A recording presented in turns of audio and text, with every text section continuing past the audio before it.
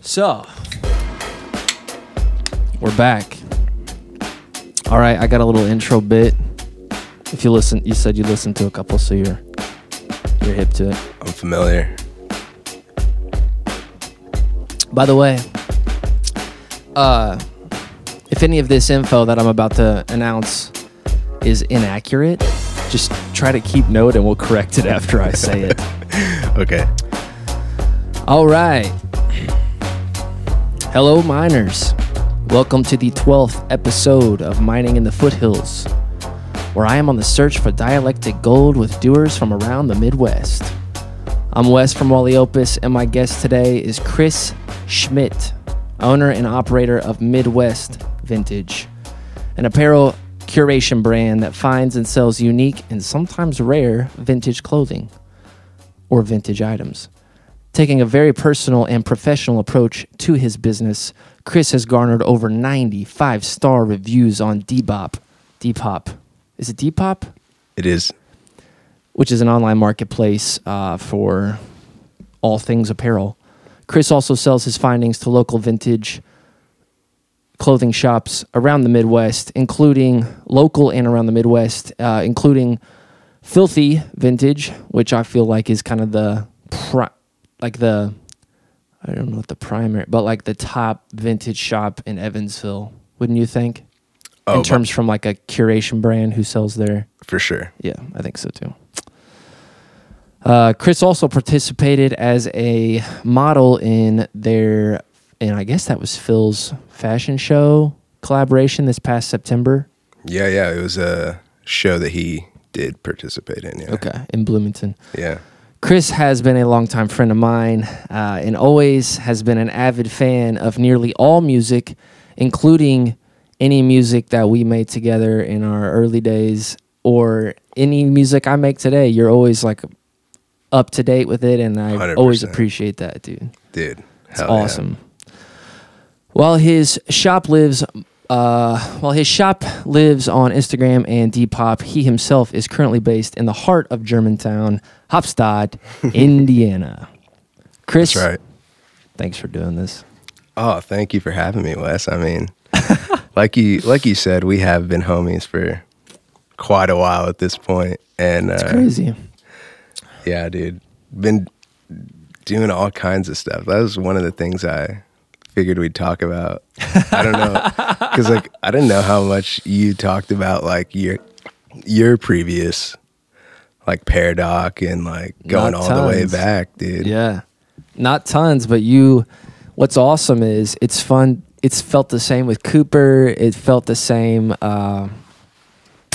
Shit, I don't know who else I've had on that I go that far back with. You know, really. I mean, Chloe, we don't even go, my wife, we don't even go that far back. You know, she saw the very end of Paradox, kind of, you know what I mean? She saw she saw the height of it, really, because like we were all, do you remember that float in the Hofstadt Summerfest parade? Absolutely, dude. That was like the height. We won best musical float or category, whatever, overall music float.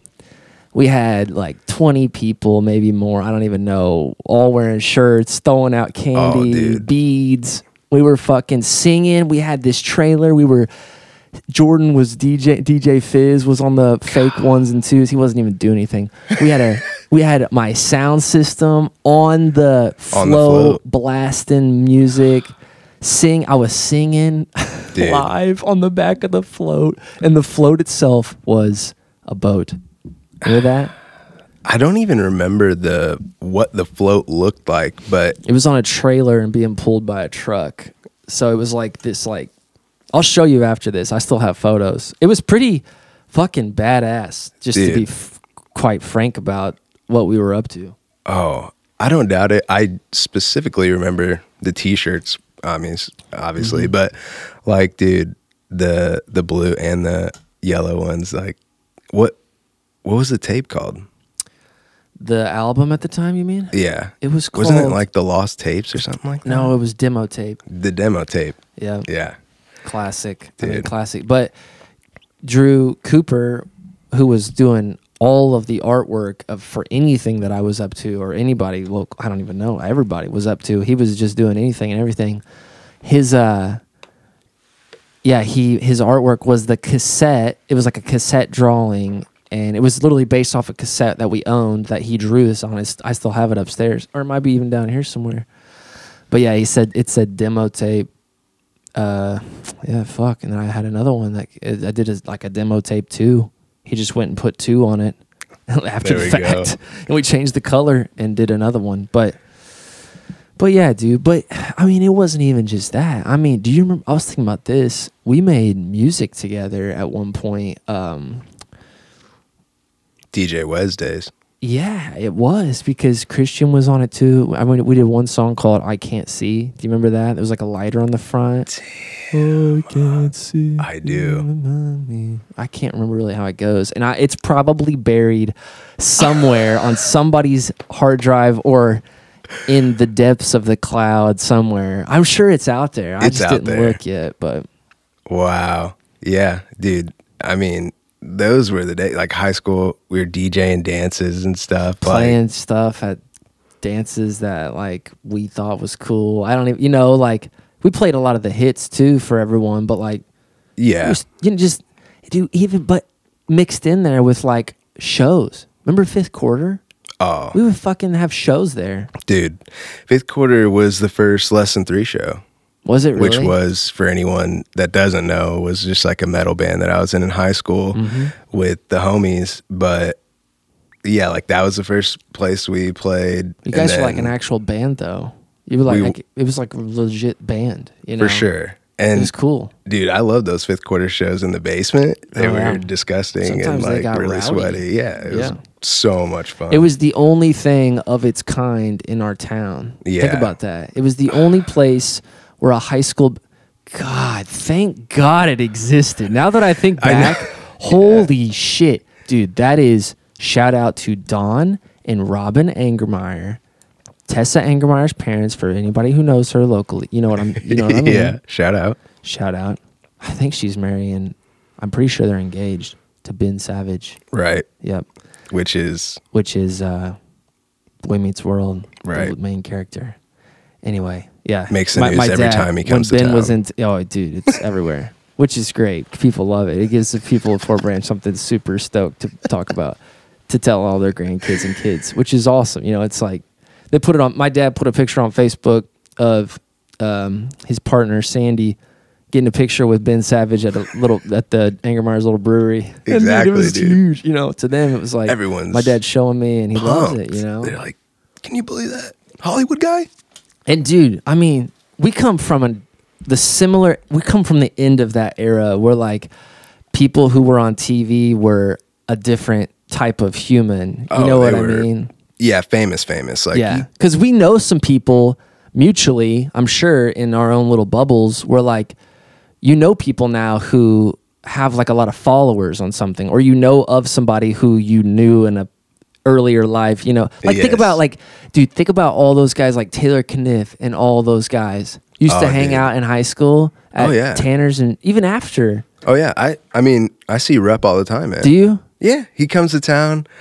Who's that again? I saw him close. What's Dylan Rupp? Dylan Rupp. And what's he? What's he now? What's he do now?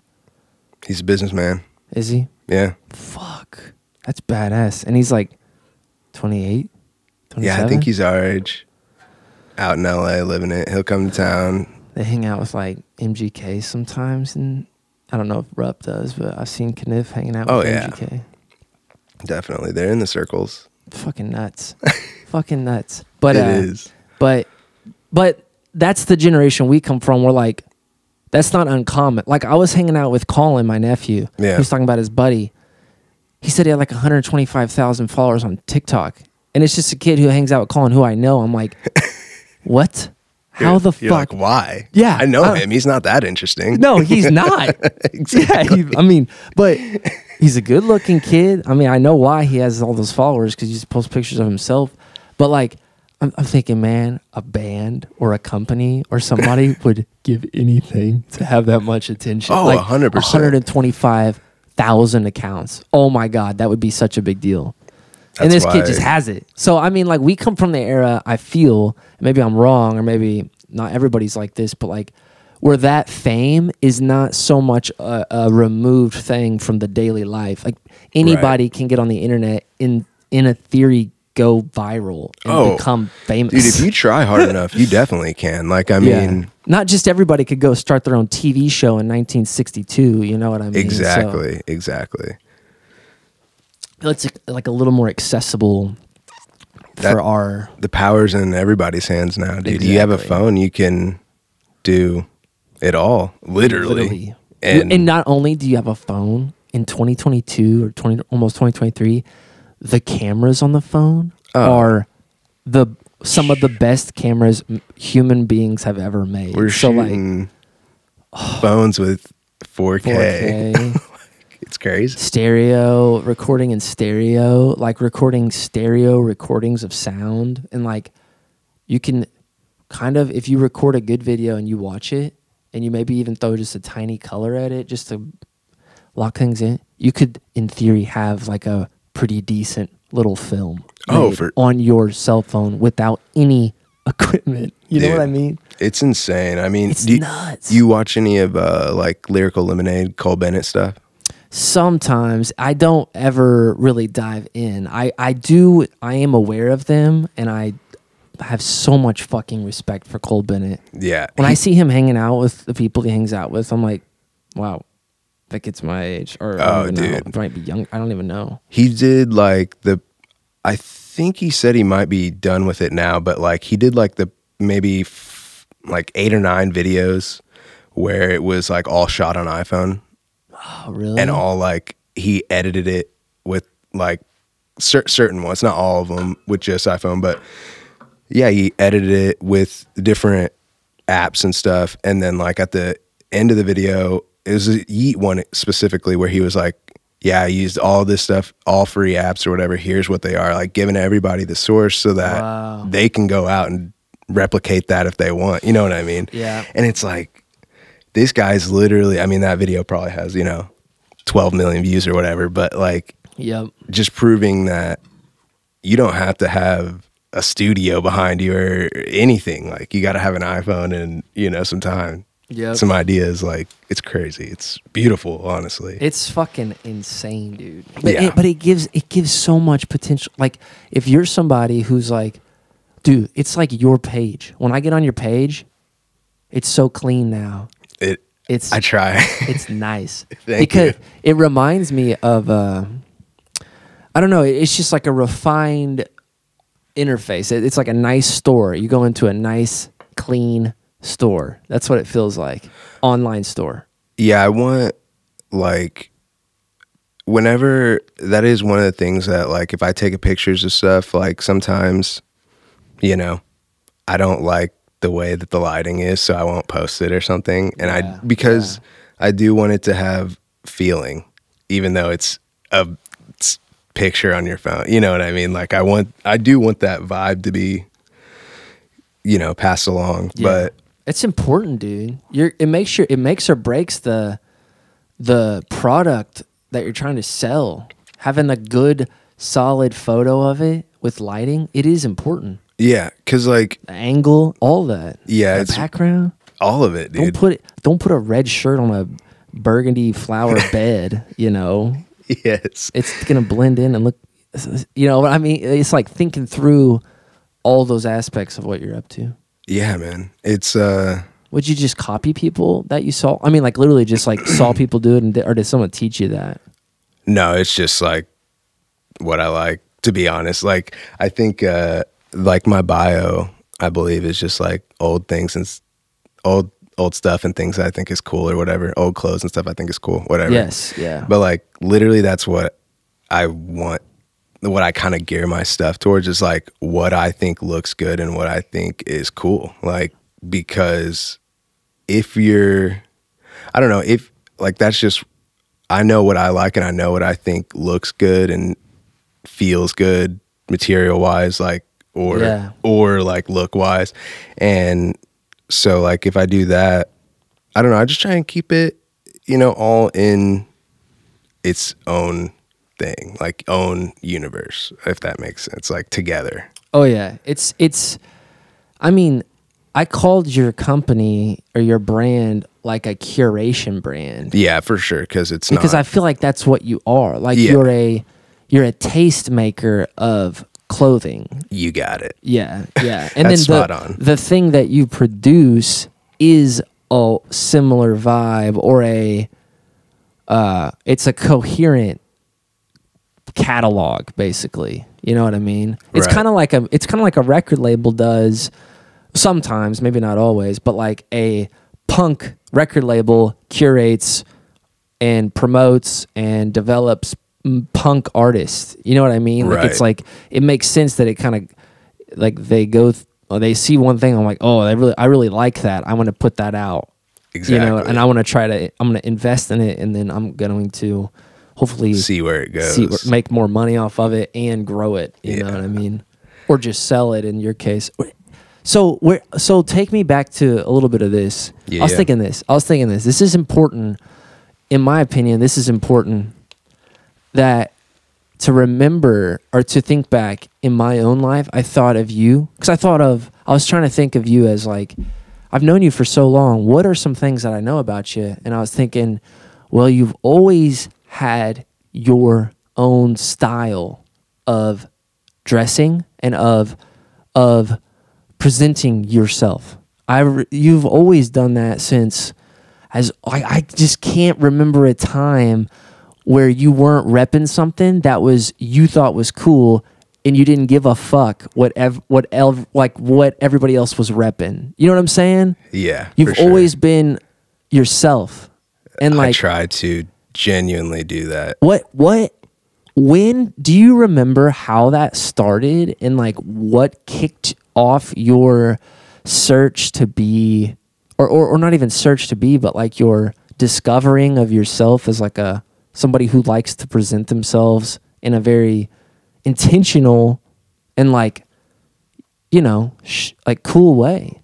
Probably, You've always had a cool honestly, because I'm an only child, so I just had a lot of time to be in my own head. Like Yeah. if that, to be completely honest, like I feel like that had a lot to do with it, just because like I'd entertain myself, you know, and like so whether that be diving into like subcultures of stuff that I found interesting, whether it be like I don't know, like metal music was like really the first stuff that like I was like, damn, this is different. This is like, I like this, you know, like it's fucking like, it's Yeah. gnarly, it's heavy, it's, you know, I don't know. It's different. Like I Yep. was always drawn to it because it was something else, or like skateboarding as well. Like we talked about, like I listened to that episode with Thomas and like, Oh yeah. yeah, like, dude, Yeah, like, his story was pretty deeply involved in like skateboarding being so influential in him picking up a camera out of necessity to record his friends skating. right. That initial pick up the camera led to a job, which led to picking up a camera, which led to now his job is to pick up fucking cameras, you know? Like, exactly. But yeah, dude, but like that skating was also like pretty big for my like growing up and like style curation as well, because Yeah. it is like it's very well just like it's always been a counterculture thing, like with skating and like Yes. so just everything that comes with that, like the, you know, rebellious side of it, the punk side of it, the like just going out and thrashing and having a good time with your friends and like not really caring about like society, you know, Right. quote unquote. And like shit like that is, yeah, it just was always enticing. And like that style was always cool, you know, like just throwing it together and doing it yourself. Like, Yep. it's like we don't have anything else to do in the middle of a fucking cornfield town in Indiana. So like, that's what we did during the summer. Rode our bikes and skateboards around and like watched skate videos in our buddy's basement, you know? And Yeah. like, it was awesome so that like, I think all the like stuff like that really helped me draw that individuality. Like, earlier on, you know, because I just love diving into that stuff. Like I like learning about details and stuff like that. So like, I don't even know like if it was like Thrasher or like, dude, like even like luxury stuff, like old Rob Report magazines. Like, you know what that is? What's like that? Rob Report? Yeah, dude.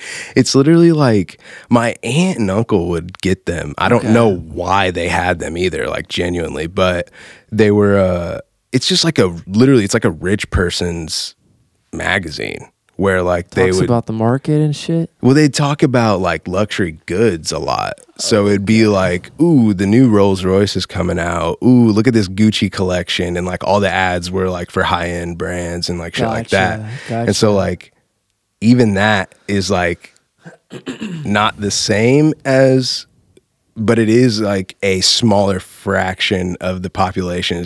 You know what I mean? So it's like, it is kind of a subculture, even though it's costs a lot, you know? Yeah. So like that too, it's like something exclusive. It caught my eye. It's like, so I like looking at that shit too, because it felt the same, even though it's not, you know? Yeah. Yeah. Well, I feel like too, like looking at, I'm assuming, are these magazines old? The ones that you're talking about, Rob Report? Like if you found one today, is it kind of, no, like do you like the older ones? I think they still are around. I'm pretty sure Tyler Creator just did like a article with them about like his car collection, because he owns like a bunch of old Lancias and shit. Like they're fire. Wow. But like that insane. And like his record collection, I think.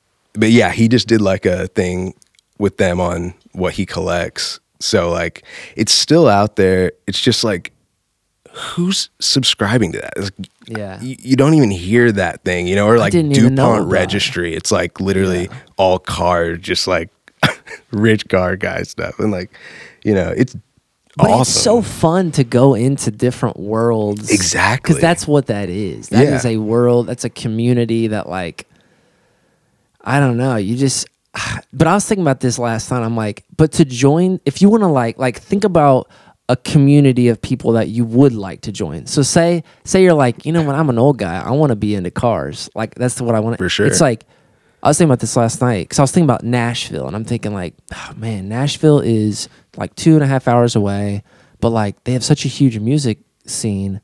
I've been thinking this for years, by the way. I need to get involved. But only recently, and I've done some shows with the Strength. Oh, of course you know this because we went. I think that might have been the last time I've seen you.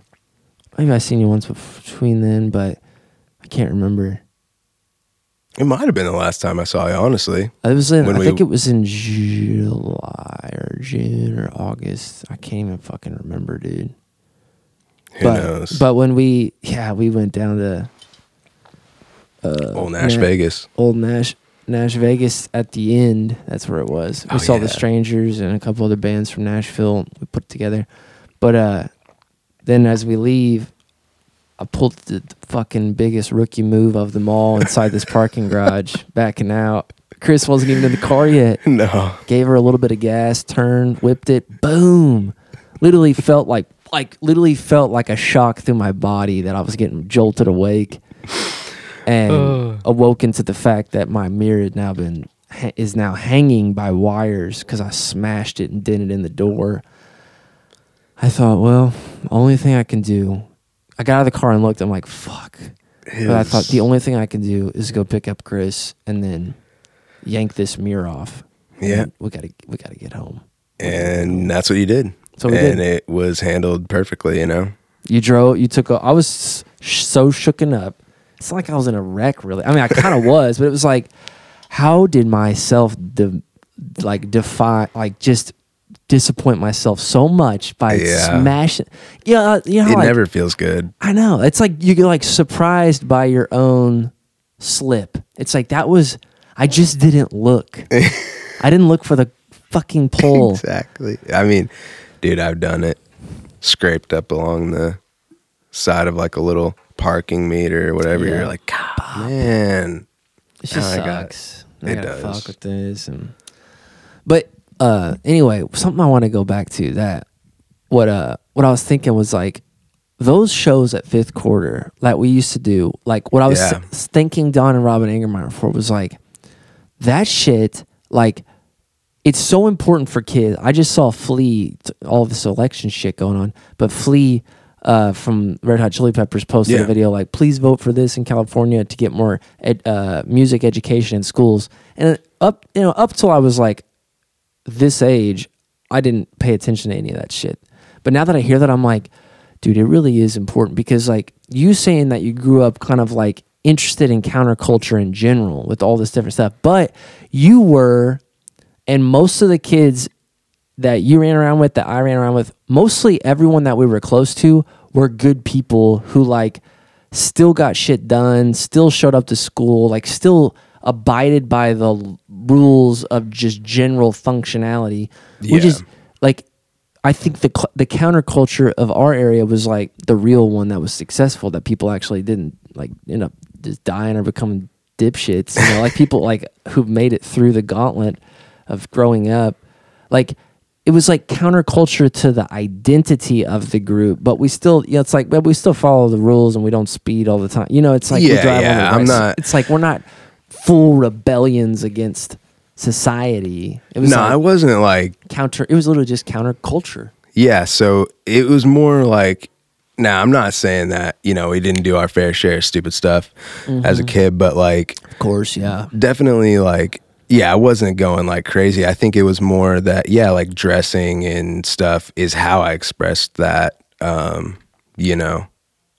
feeling of difference or wanting to be, different. I mean, like, like when in middle school and like stuff, like I remember like, that's when Abercrombie Hollister was like hot. Oh my God. Shit was popping. I had so much of it. And like, so, but that was when I was like wearing, like skate tees and shoes and like all that stuff. Like just doing when tight pants started coming cool. I mean, I've made some questionable clothing options in my past, but at the time I thought I was on it,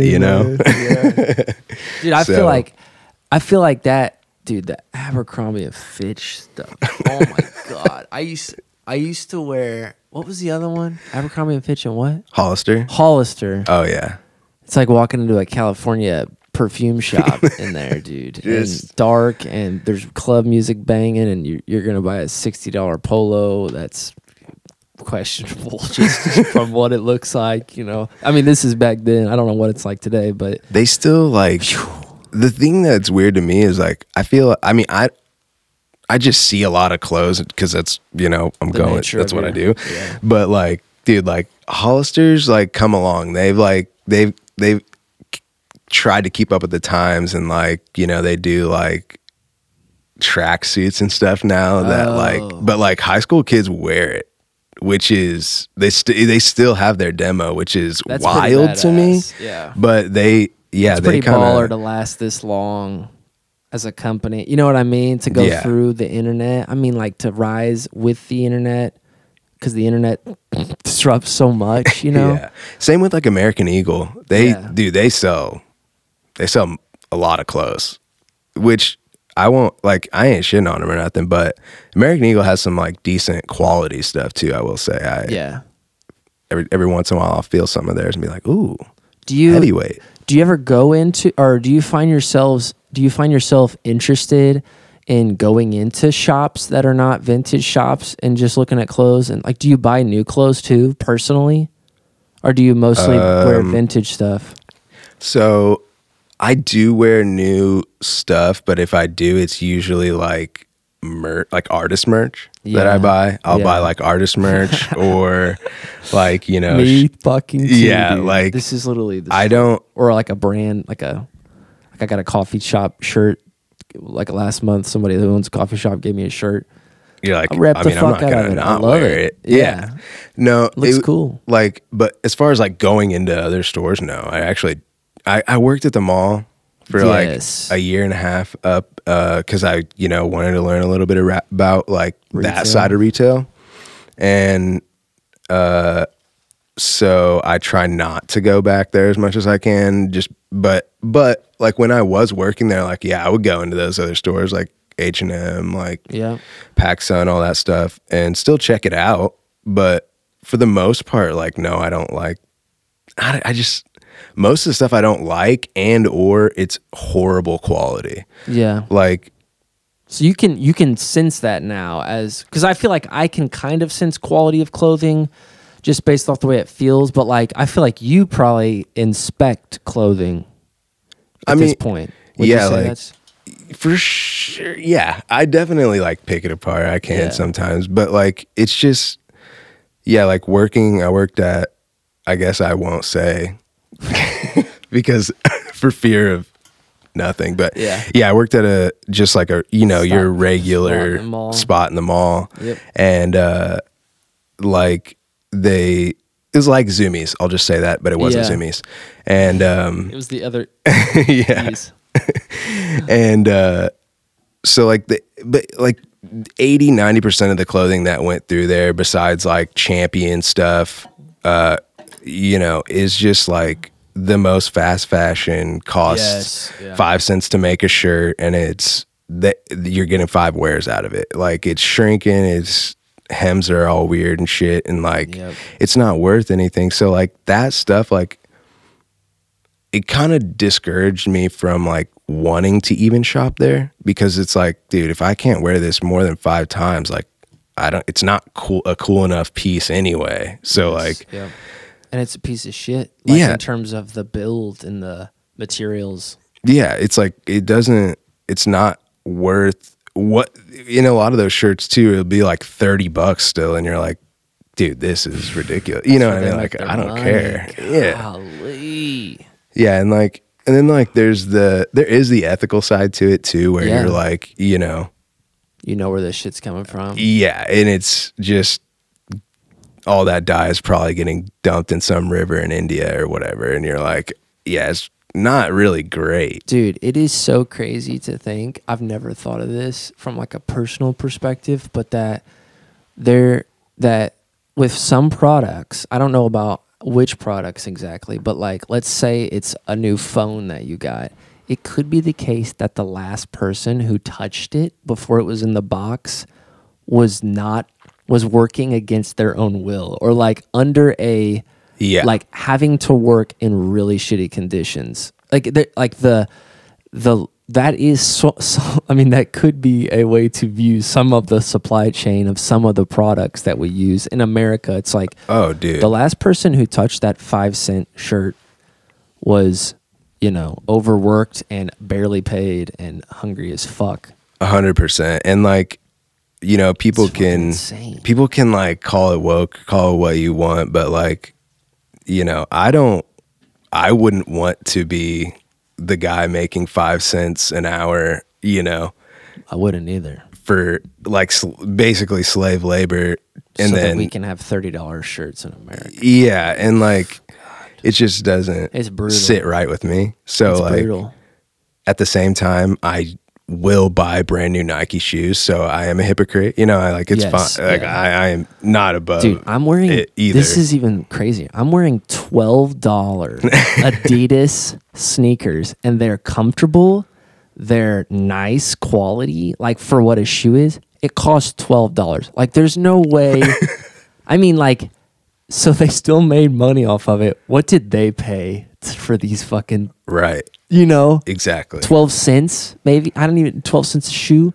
Exactly. I mean, God. I mean, they are selling them at Sam's, so I don't know. But fuck, I don't know how all that shit works. But yeah, and it's such a weird like thing, because like I think you can really only like be as, I don't know, ethical as like possible. It's not possible to be like 100% like, you know what I mean, be like without living off the grid, or like, yeah, like even then you're gonna have to kill some animals or something. You have to kill something to like right. I mean, at the end of the day, you know what I mean? Yeah, but exactly. It is hard to be if you're a normal functioning or like a regular everyday human in our society.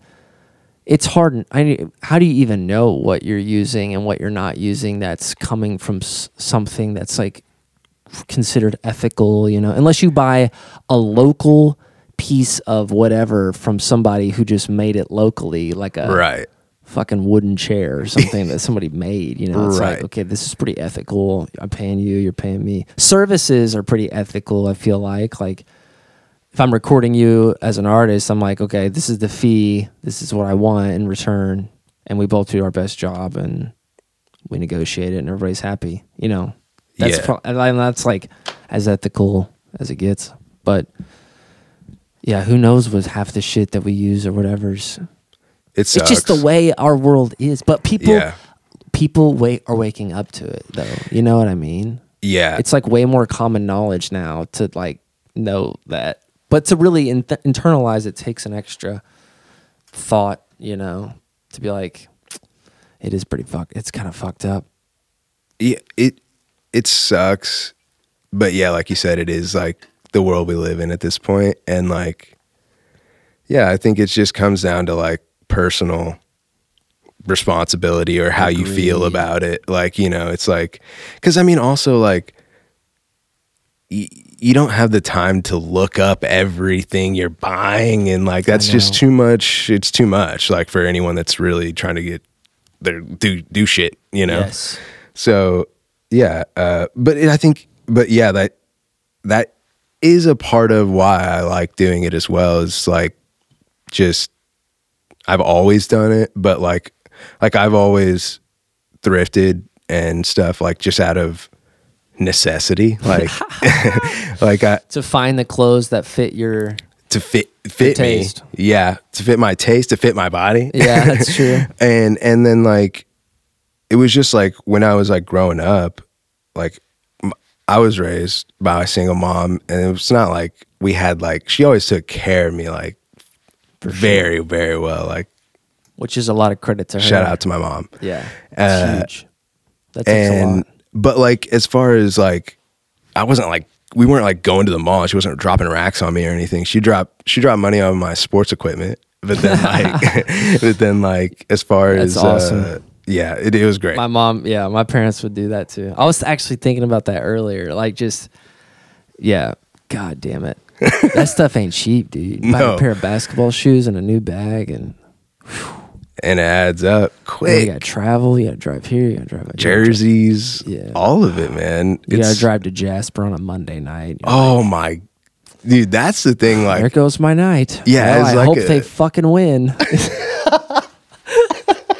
Or at least I hope my son like plays. God dude, damn exactly. it. Like, imagine and like, you get there and they're like, hey, it's $8 to get in. You're like, are you fucking kidding me? For what? To watch a basketball game? I don't, whatever. I'm just kidding. No, you're 100% right though, because like, I mean, It's just probably what goes through some people's minds. Well, I mean, like, when you're that age, I didn't really think about that as much. Like, definitely like with travel and stuff, because like, we're going out of town every weekend and whatnot. Yes. But with like, yeah, like a high school sports, it's like, God, I really don't want to drive to this game on a Monday or Tuesday night. Like, you might get in for 5 minutes. I know. And the team sucks. You know, like it's like our basketball team sucks this year, but our sons will just insist on playing. So okay, that's fine. Which is all good, but it's like, what's funny is you're right, because when I was in high school, I played several sports, and my parents went to every sporting event except for golf. They would not go to golf, which I do not blame them. Yeah. That's got to be a pretty brutal, unless you like golf. I think, yeah, exactly. As a parent, I mean, it would be brutal. I think a lot of walking. My mom might have been like, hey, do you care if I skip this track meet? And I was like, yeah, I'm going to be running for like 10 seconds. Go ahead, you know? But other than that, yeah, it was the same stuff. Like, she was always there.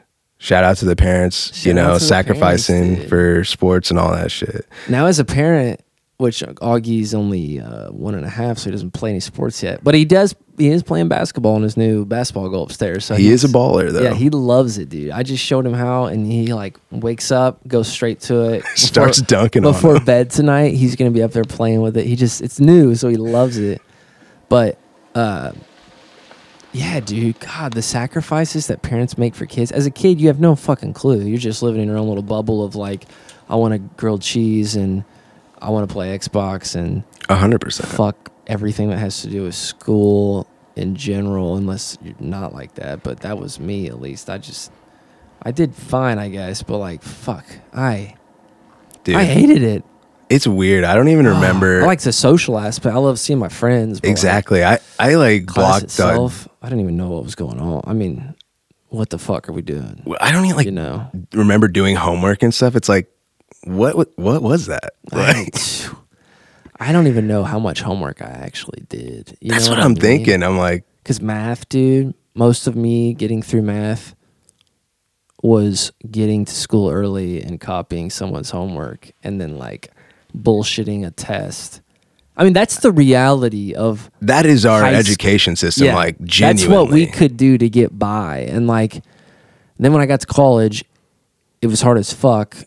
So like a lot of it, and then when I got to Full Sail and I had to take some gen ed stuff, so like some other math and whatever, just like some general shit that didn't transfer. That was like a time where I'm like, oh, okay, I'm 20, 21 years old. Okay, I know what's going on now. It's school. You got to like learn this, then you got to apply this. It was like, it took me that long to get serious about school. I don't think I was ever, I mean, I understand that time, but it's like, I never took the education serious. Like that, what you put in is what you get out. That didn't cross my mind. I don't even know if that ever crossed my mind as a kid, that like school was important. I feel it. I didn't fucking care, Yeah, like nobody explained it to me.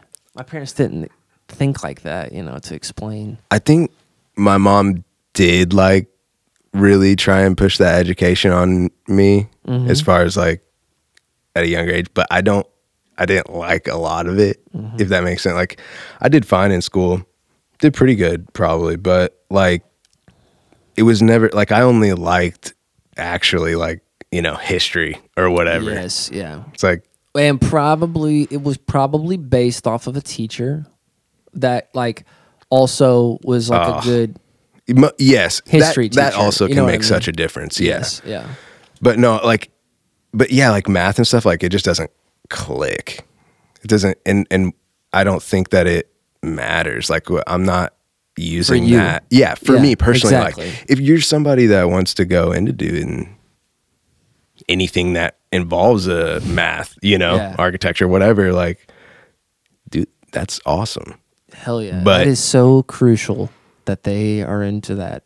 Exactly. Math. Yes. Like it has to be that way. But like, then I'm the same way. It's like, I know like arithmetic and so I think about numbers a lot more now from a different angle, but like equations, like there's really no, what am I going to do with this?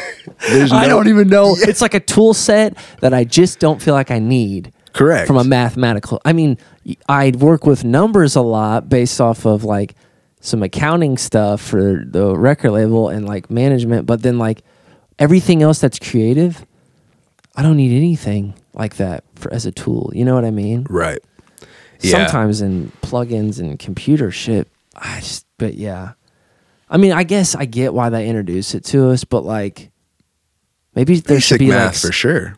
Yeah, but like somebody should like interview you at some point and be like, so let me get a diagnosis of how your brain works. Right. And just quickly diagnose like, yeah, I wouldn't send him in there. He doesn't need to be in the AP math. He wants to go paint or he wants to go play the piano or like give him something else. Or give him a book, sharpen those skills, like I don't, we could talk dude, about somebody that else somebody else who loves maths, like these they don't even understand, Like, dude, fucking trig rocks. Yeah. And I'm like, no, it does to you. Yeah. And I'm glad that it rocks. Exactly. Yeah. But and then we're into other shit, like, the shit that lights us up. I don't even know what lights me up anymore. I mean, like just music like just working in music in general. I think there's just different. Like I get super stoked after someone lays down a great part, Right. jumping up and down. But then like the next morning, if I get an email from anybody that I send an email to, I get so excited. I'm like, You're like a response. Oh shit, yeah, look, woo.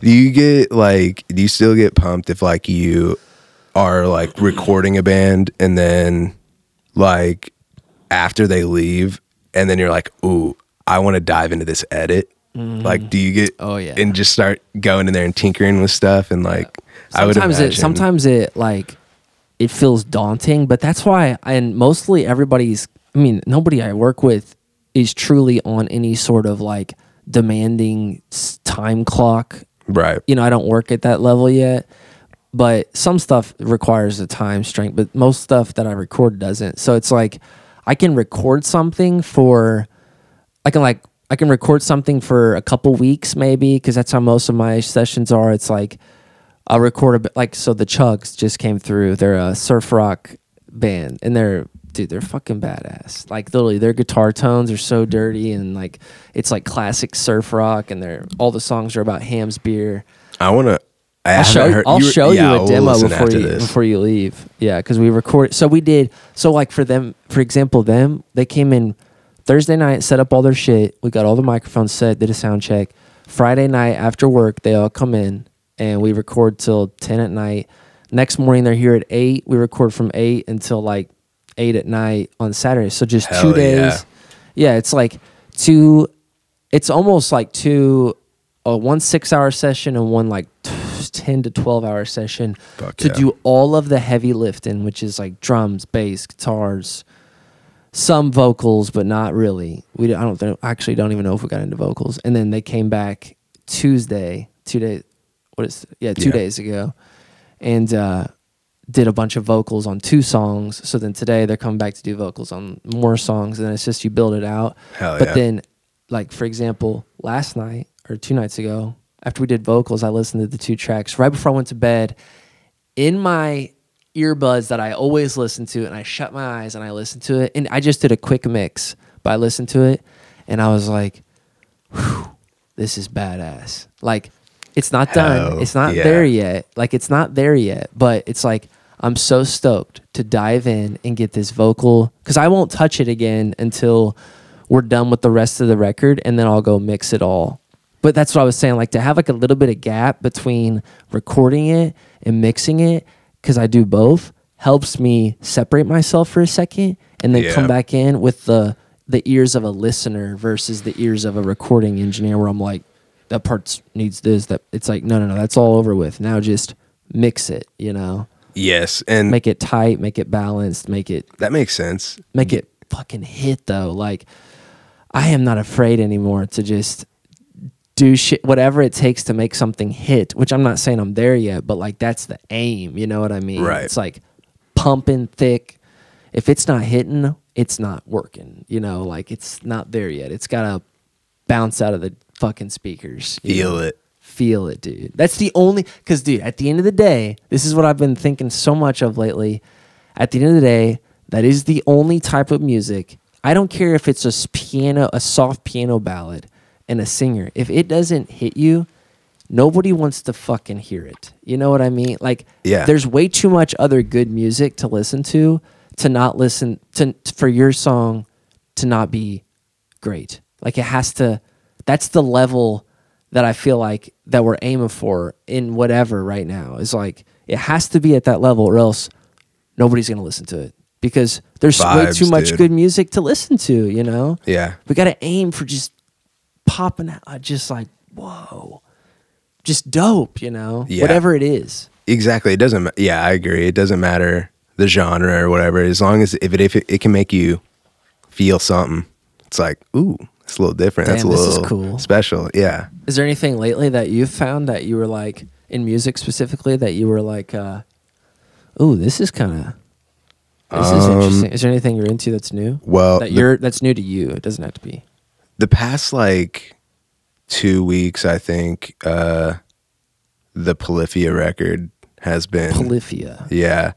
They're like a hard. It's hard to describe now because like even their instrumental, like metal heavier stuff, but like on their new album, it's like half instrumental and then half they have like featured vocals, and they have like a song that's almost like hyper pop style, and then like a song they have like 2 songs with different rappers, Snot in Lil West, and then like Steve Vai.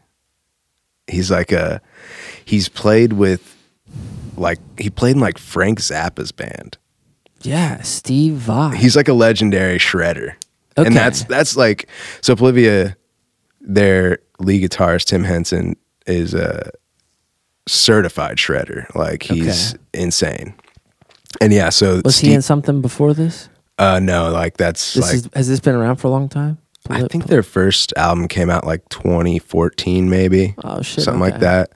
But yeah, dude, that's been honestly blowing my mind. But are they combining like rock and hip hop and pop? Yeah, it's all, yeah. I mean, it's so, you almost have to listen to it, but it's all like, it's like technical instrumental music. Okay. And then but it's all like the way that it's written is not like it's written for the instruments they're playing it on, if that makes sense. Yes. Like there's some videos that I've watched like where Tim explains like, talks about his actual music making process, and he's like, yeah, like a lot of times I don't write on guitar, like he'll write it in MIDI and then figure out how to play it on guitar. And it's like interesting. So it's the digital, it's the total opposite of what like for example, the Strangers who I work with, total opposite of them. They will write everything on their instruments, play it 1 billion times between, in their basement and then live, and then track that. Yes. And get it as close to what it is in real life. This is the opposite process where like you're in a digital box writing out a melody that you think is cool, and then teaching yourself how to play it on the guitar and then recording it back into the computer. That's so crazy. That's awesome. I mean, I love how like that differs. I think that's great.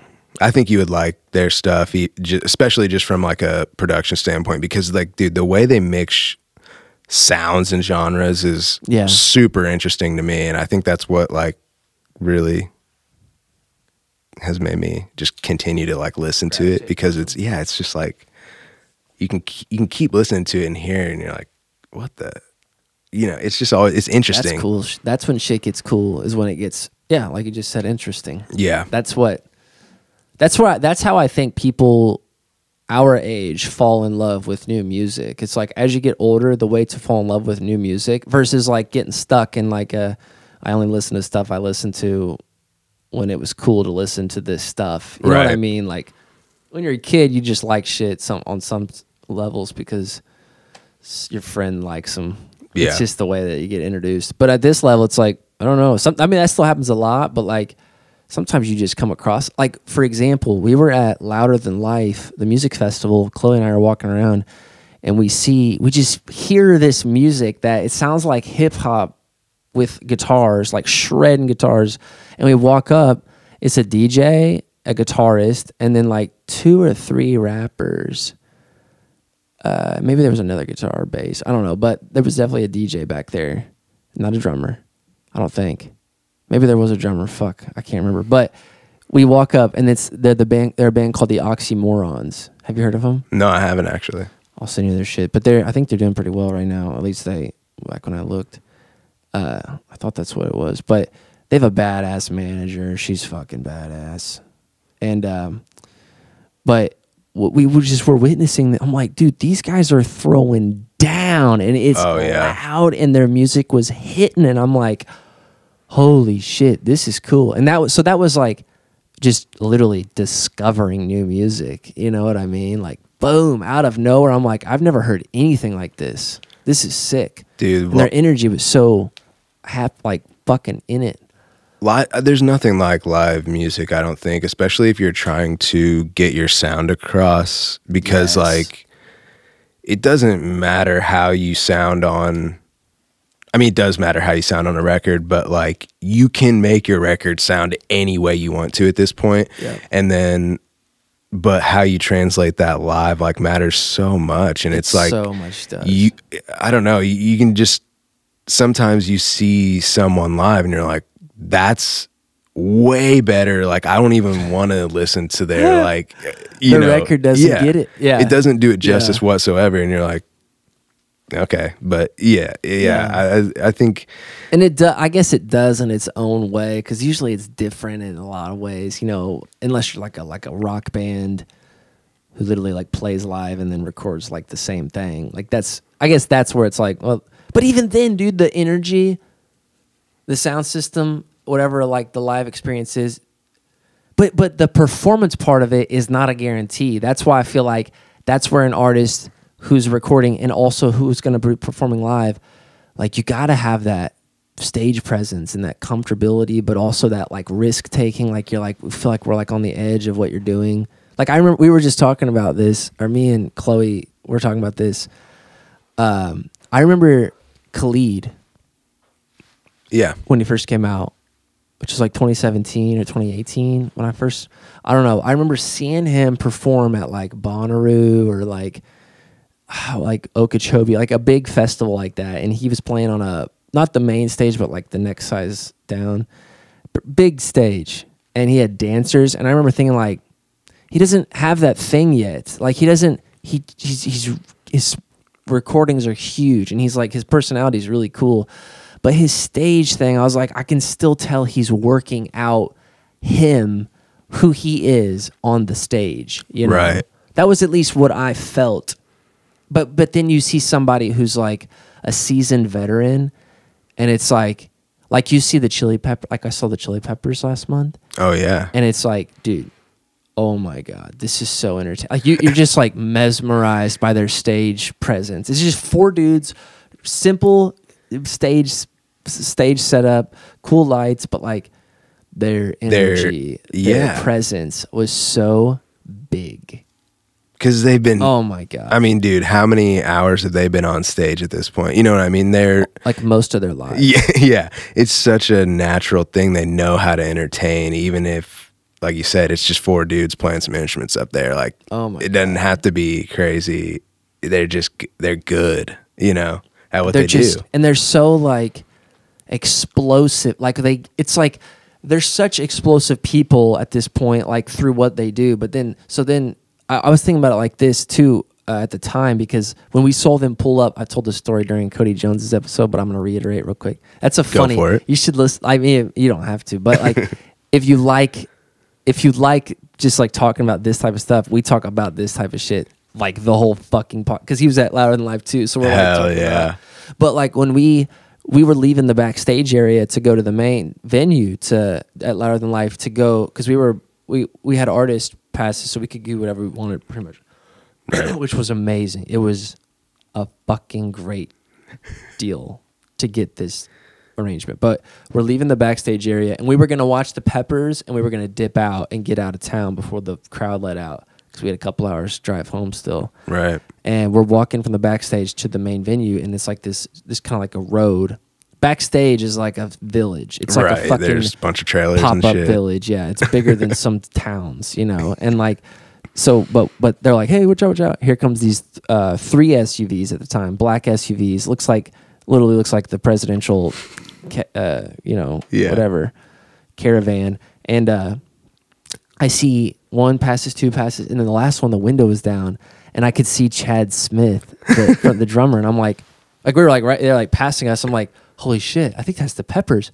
And literally, I'm not kidding, at that time, their show in the main venue on the main stage starts, like the lights, you know, whatever. Oh, it's like their intro was starting. Yeah, their intro, like their preparation thing was going, their intro was going off.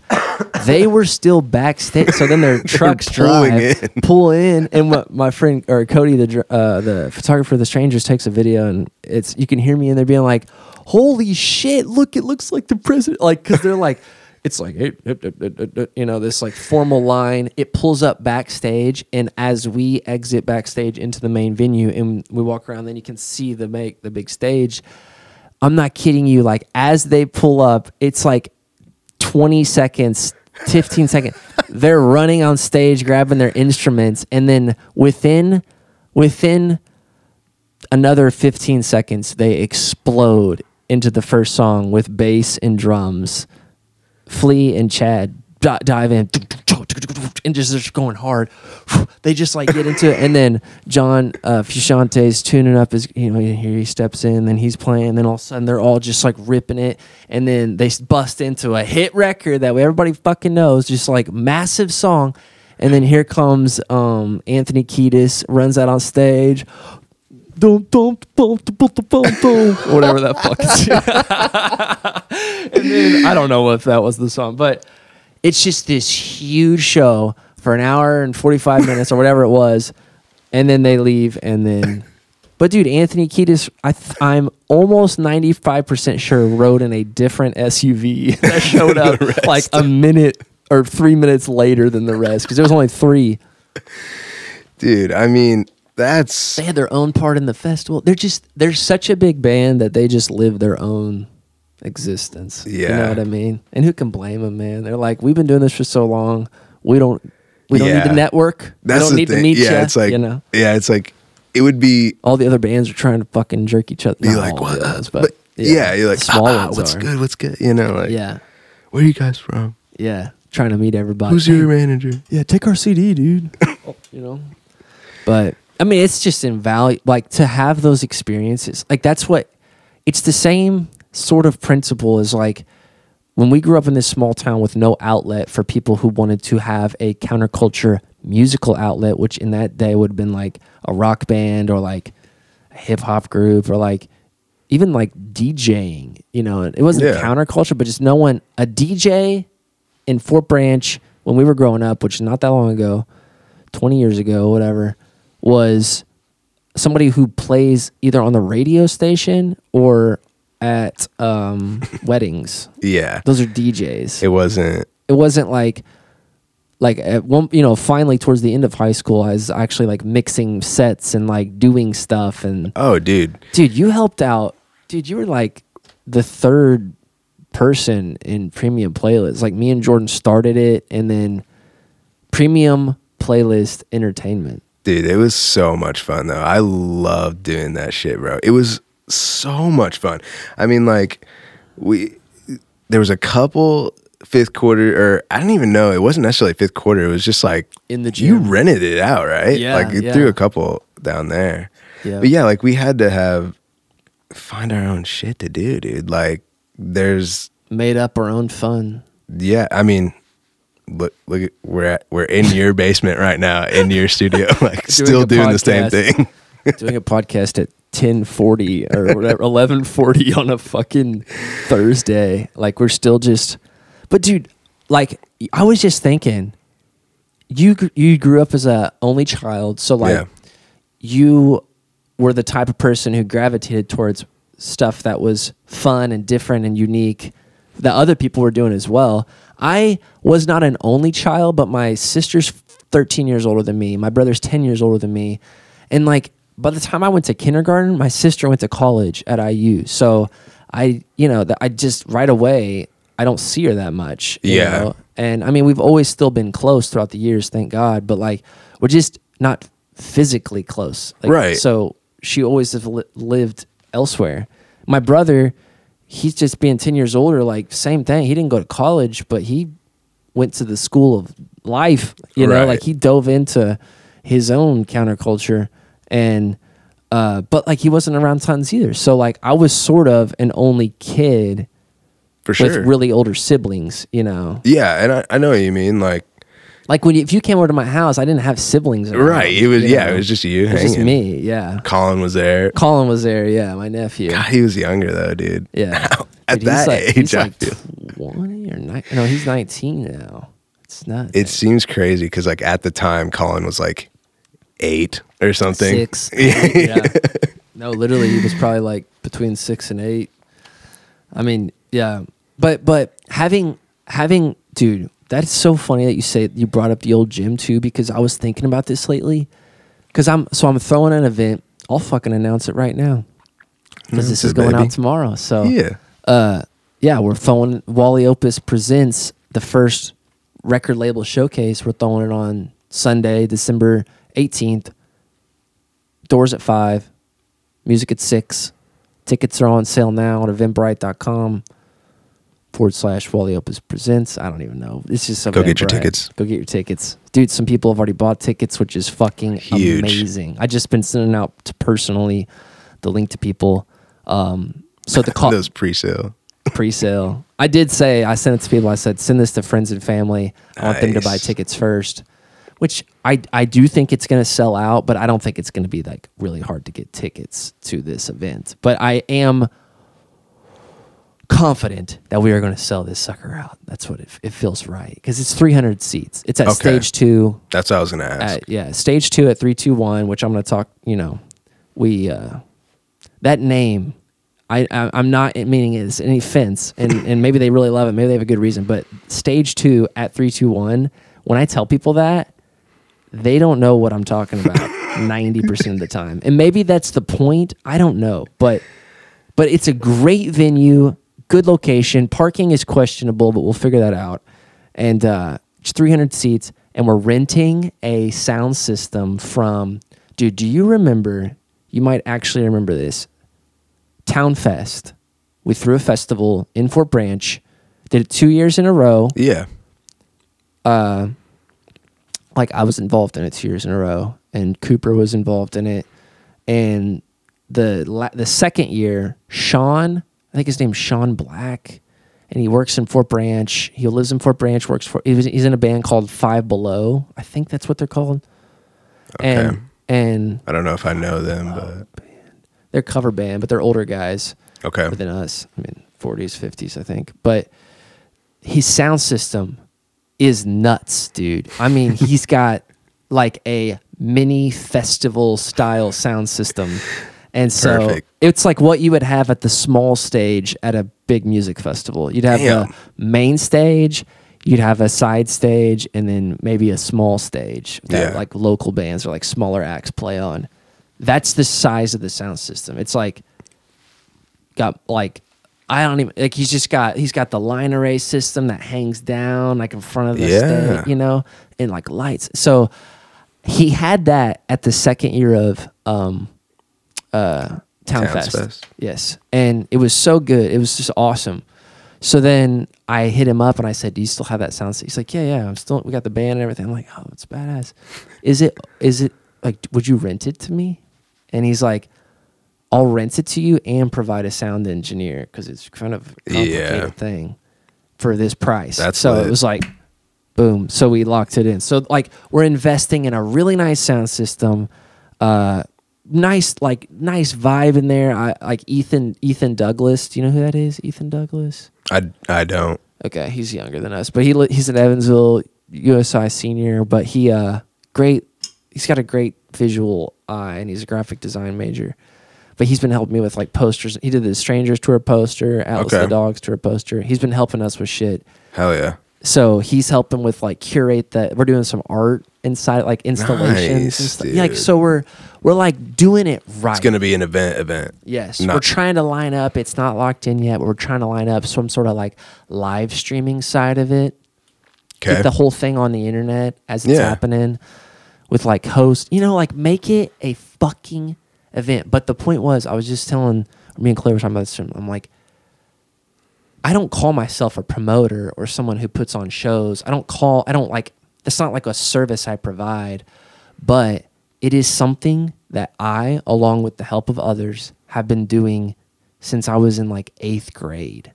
You know what I'm saying? Yeah. And like you were there for a lot of the shows that we had in high school, especially, but even like, just like all that, like school dances, all that shit. Yeah. Sometimes we would put them on ourselves, Yeah. Parents would chaperone, and like we'd charge $1 at the door. A fucking $1. Dude. A fucking $1. What the? Can't do nothing for $1 That's these the days, cheapest dude. show you'll ever find. Exactly. It's free, but. Dude, no, those were like, I think that's definitely like something I've wanted to get into more as well. Not necessarily like you said, like not calling myself a promoter or not doing it like for a specific like even purpose, honestly. But like I think that just needs to be more of that around in town in general, of like cool people doing cool. Not that I'm cool, but like cool people doing cool shit. Yeah, there's not tons of that. There, diverse shit too. Like, you know what I mean? Like different. Like, dude, sure, we can have a farmer's market every Friday, right? But we got 16 of those. Yeah, but like, which are great, but yeah, you know what? It's the same thing every week.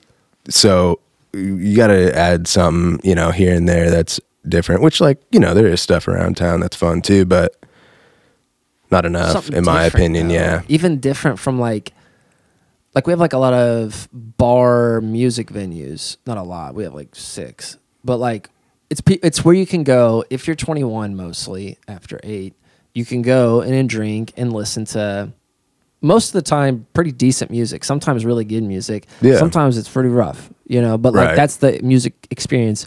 But then to have something, and then there's shows there a lot too, one-off shows. Right. And then you bounce straight to like the Victory Theater, the old National Events Plaza.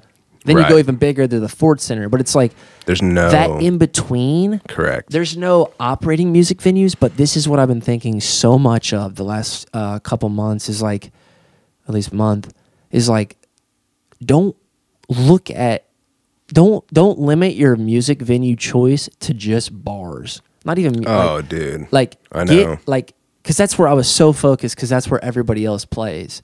But I started thinking, like, remove that from the table. What else is available that like fits like between 200 to 500 people? That's a good size for where I'm at. Like for like throwing events, it's like several hundred people. Not a tiny room. I don't want a small space because it's gonna be loud music. Right. But I don't need the Victory Theater, which costs, you know, $10,000 or whatever it does. I don't even know. But like, it's expensive. Very. And you got to fill 2,000 seats. Like, I can't, but I need that midsize. So like, that's why this small theater works perfect. Even with the Strangers show in March was at the Astra Theater in Jasper. Mm-hmm. Dude, 357 seats. Awesome. You know, filled that bitch up. Yeah, there's no there. But it's not necessarily like a music venue that they have shows all the time, you know? Yeah. So people have, like you said, we have to, like, if we don't put those on, they don't happen. You know what I mean? Jeez. Polar is really good. Polar? Mm-hmm. I've never had that. A little more expensive, honestly, but I mean, dude, it's not, none of it's fucking cheap. It's really not.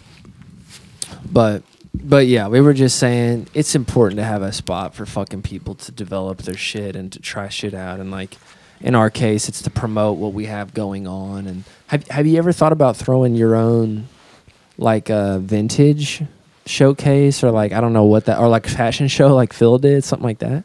So as far as not like I probably wouldn't do a fashion show like per se like Phil, just because he produced all that stuff.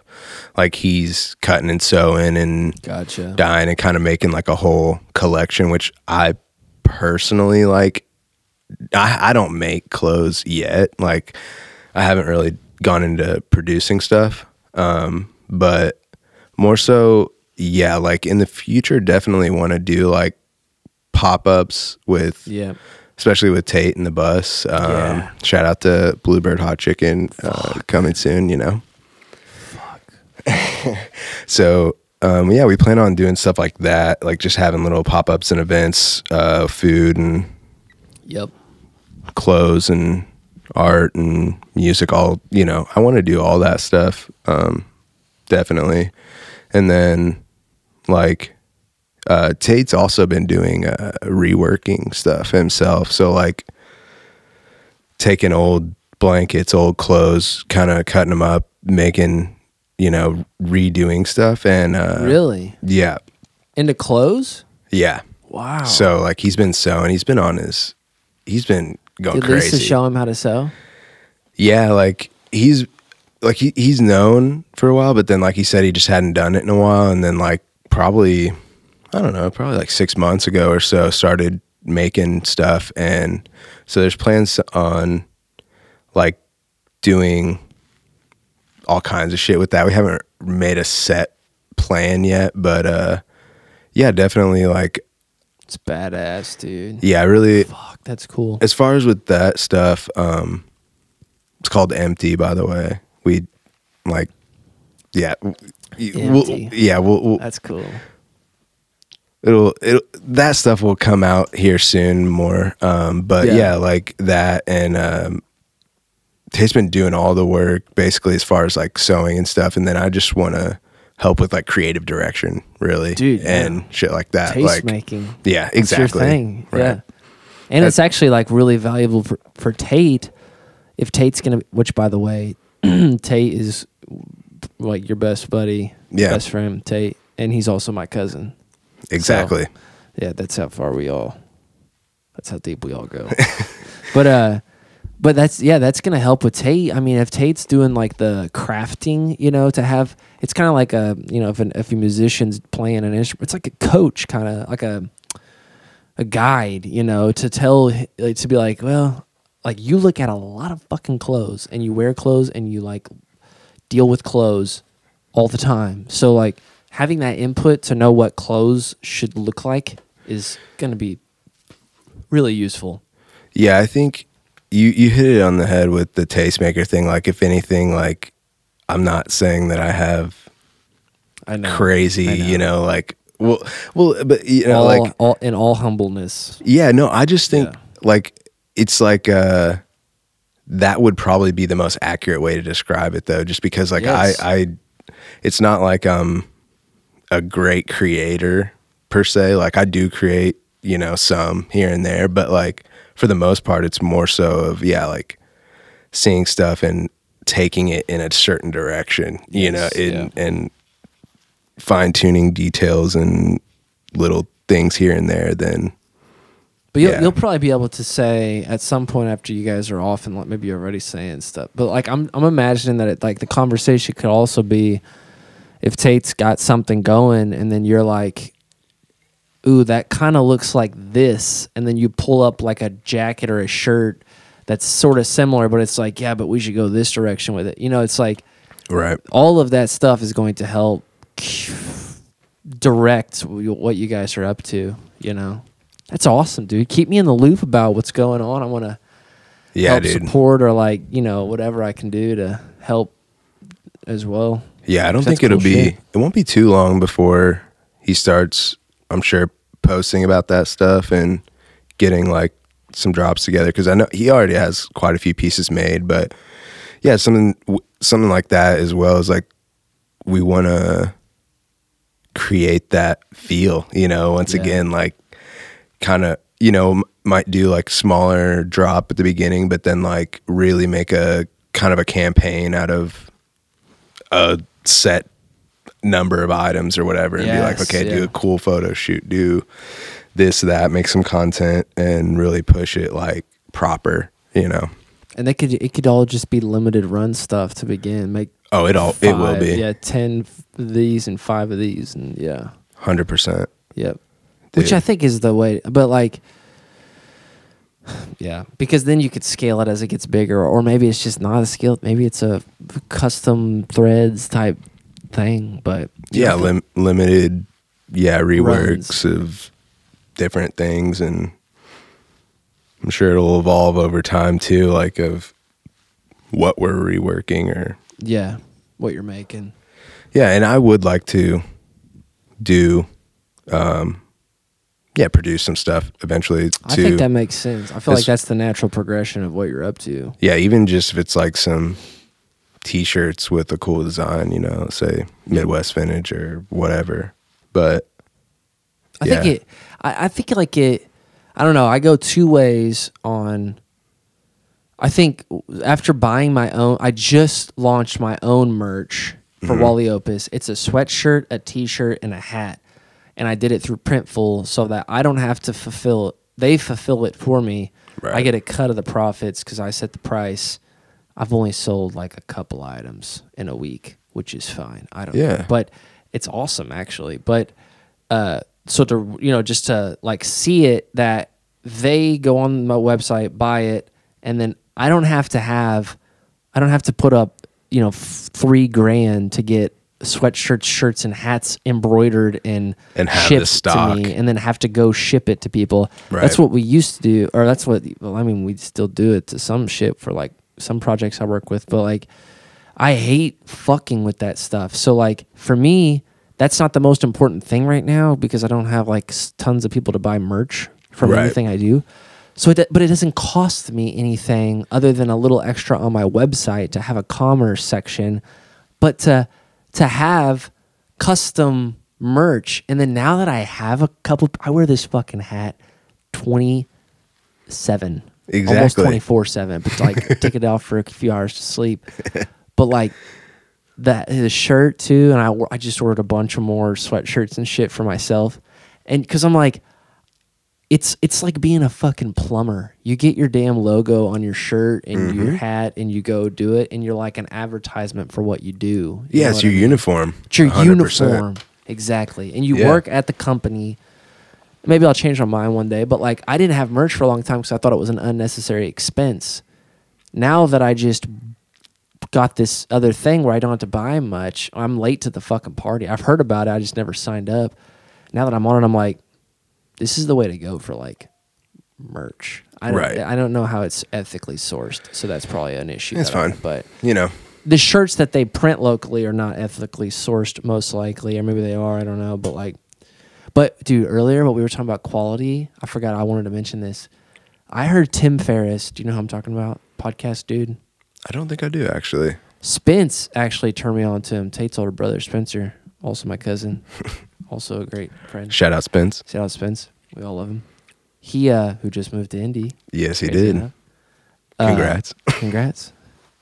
Congrats to Megan. Congrats to everybody. But he turned me on to Tim Ferriss, and I remember Tim Ferriss saying, if you're going to invest in merch, or you're going to ask somebody to buy a piece of your merch, t-shirt specifically, I think is what he was talking about, make it a nice quality t-shirt. Mm-hmm. Like make it a really quality item that somebody can wear if it's a t-shirt for the next 20 years. Yes. You know what I mean? And then maybe, hopefully it lasts longer than that in terms of a piece of clothing. But like, it's going to be free advertising for you forever. Right. And they're going to respect you for having such a quality item.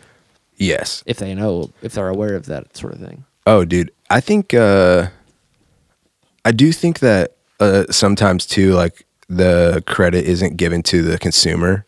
Mm-hmm. Like where it's like, I think that if you do get that high quality t-shirt, like you said, and someone gets it in their hands, they're like, damn, this thing's thick, this thing's heavy, like this is a nice thing. Like, yeah, they're like, they do respect it. Like not everyone, but like someone who is I wouldn't say conscious, but just someone who enjoys like clothes, like they'll notice that too. They'll be like, they'll be like, oh, is this 100% cotton? Like, ooh, I love that, like type thing.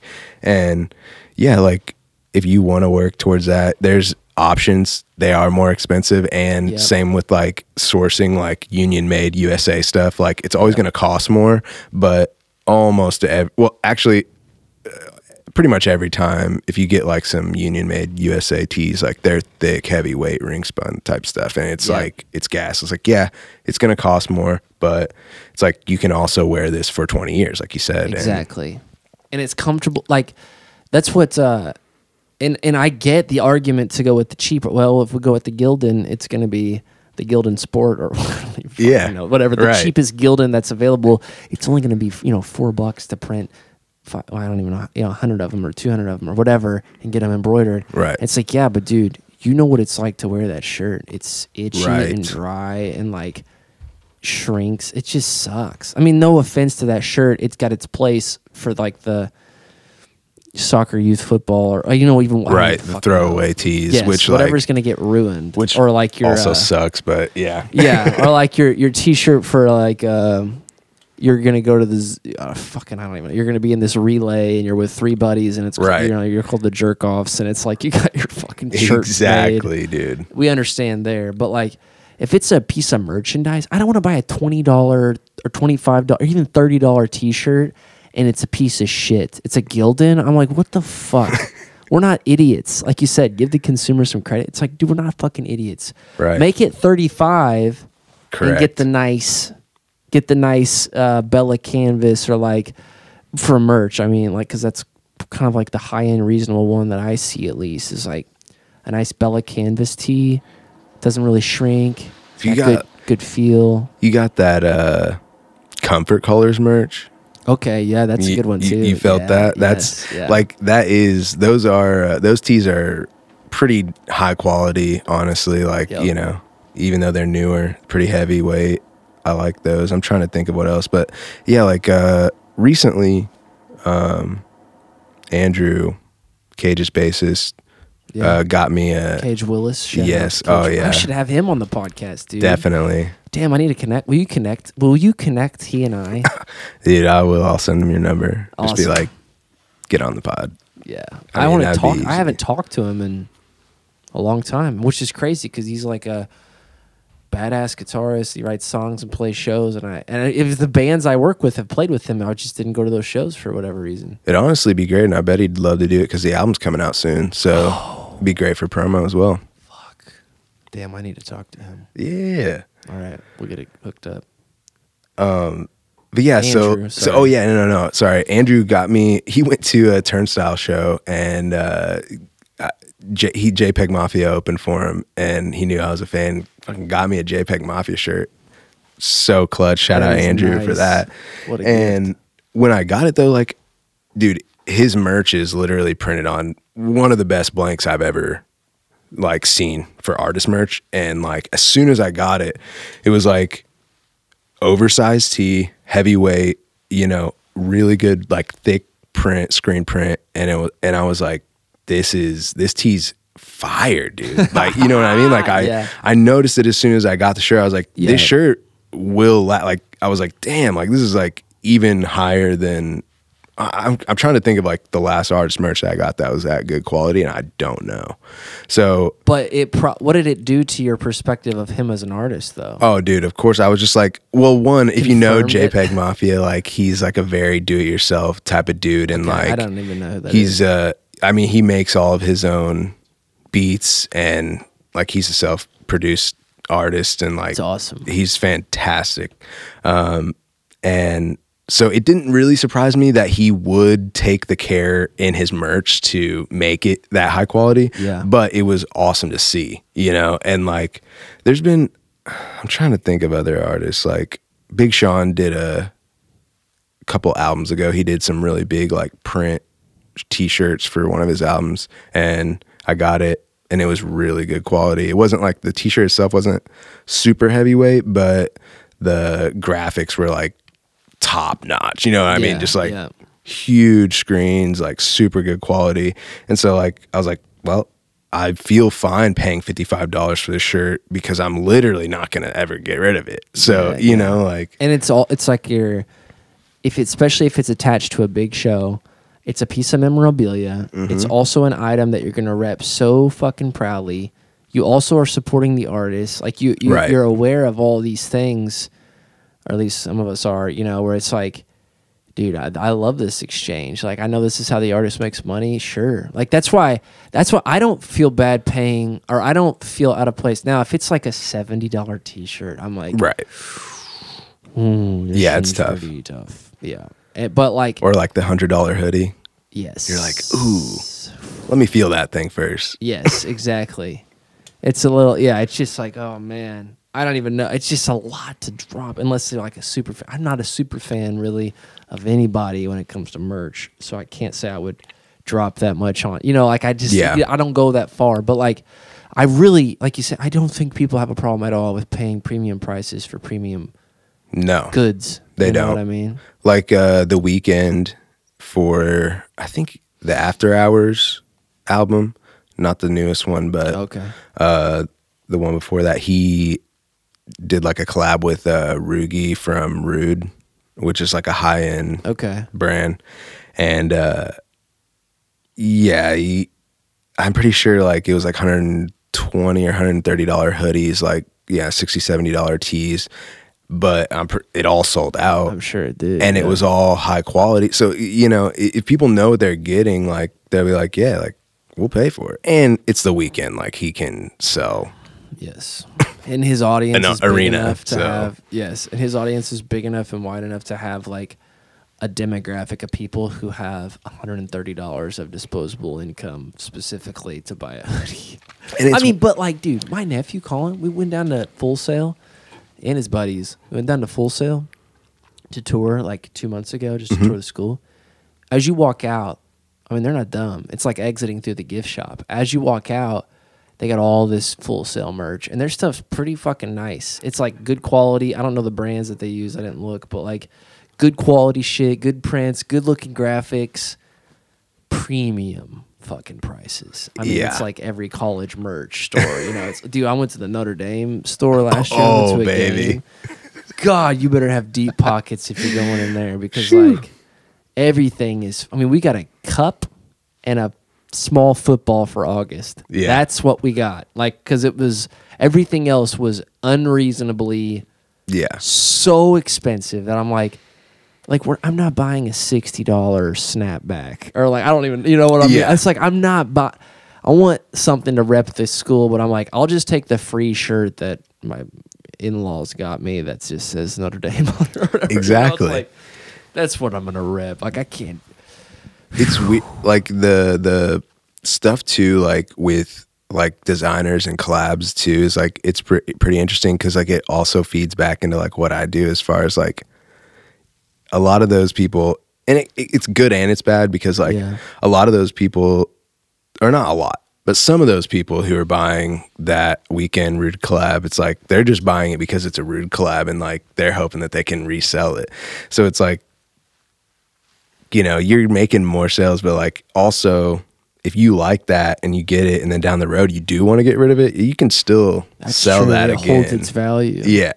And as far as like, that Notre Dame shirt probably isn't going to hold its value. It might if it's something crazy, but like, most of the time it won't. But yeah, it's such a strange culture with that stuff too. Like, I don't know. But I almost think, and I don't know, but like, I don't know how much stuff actually gets left over the decades that remains in good shapes that people find, like, cause I feel like oftentimes, maybe I'm wrong in this, oftentimes the best finds are like, in my case, a recent find in my life of apparel that is old that I wear actually is, I've had it for like 2 years now.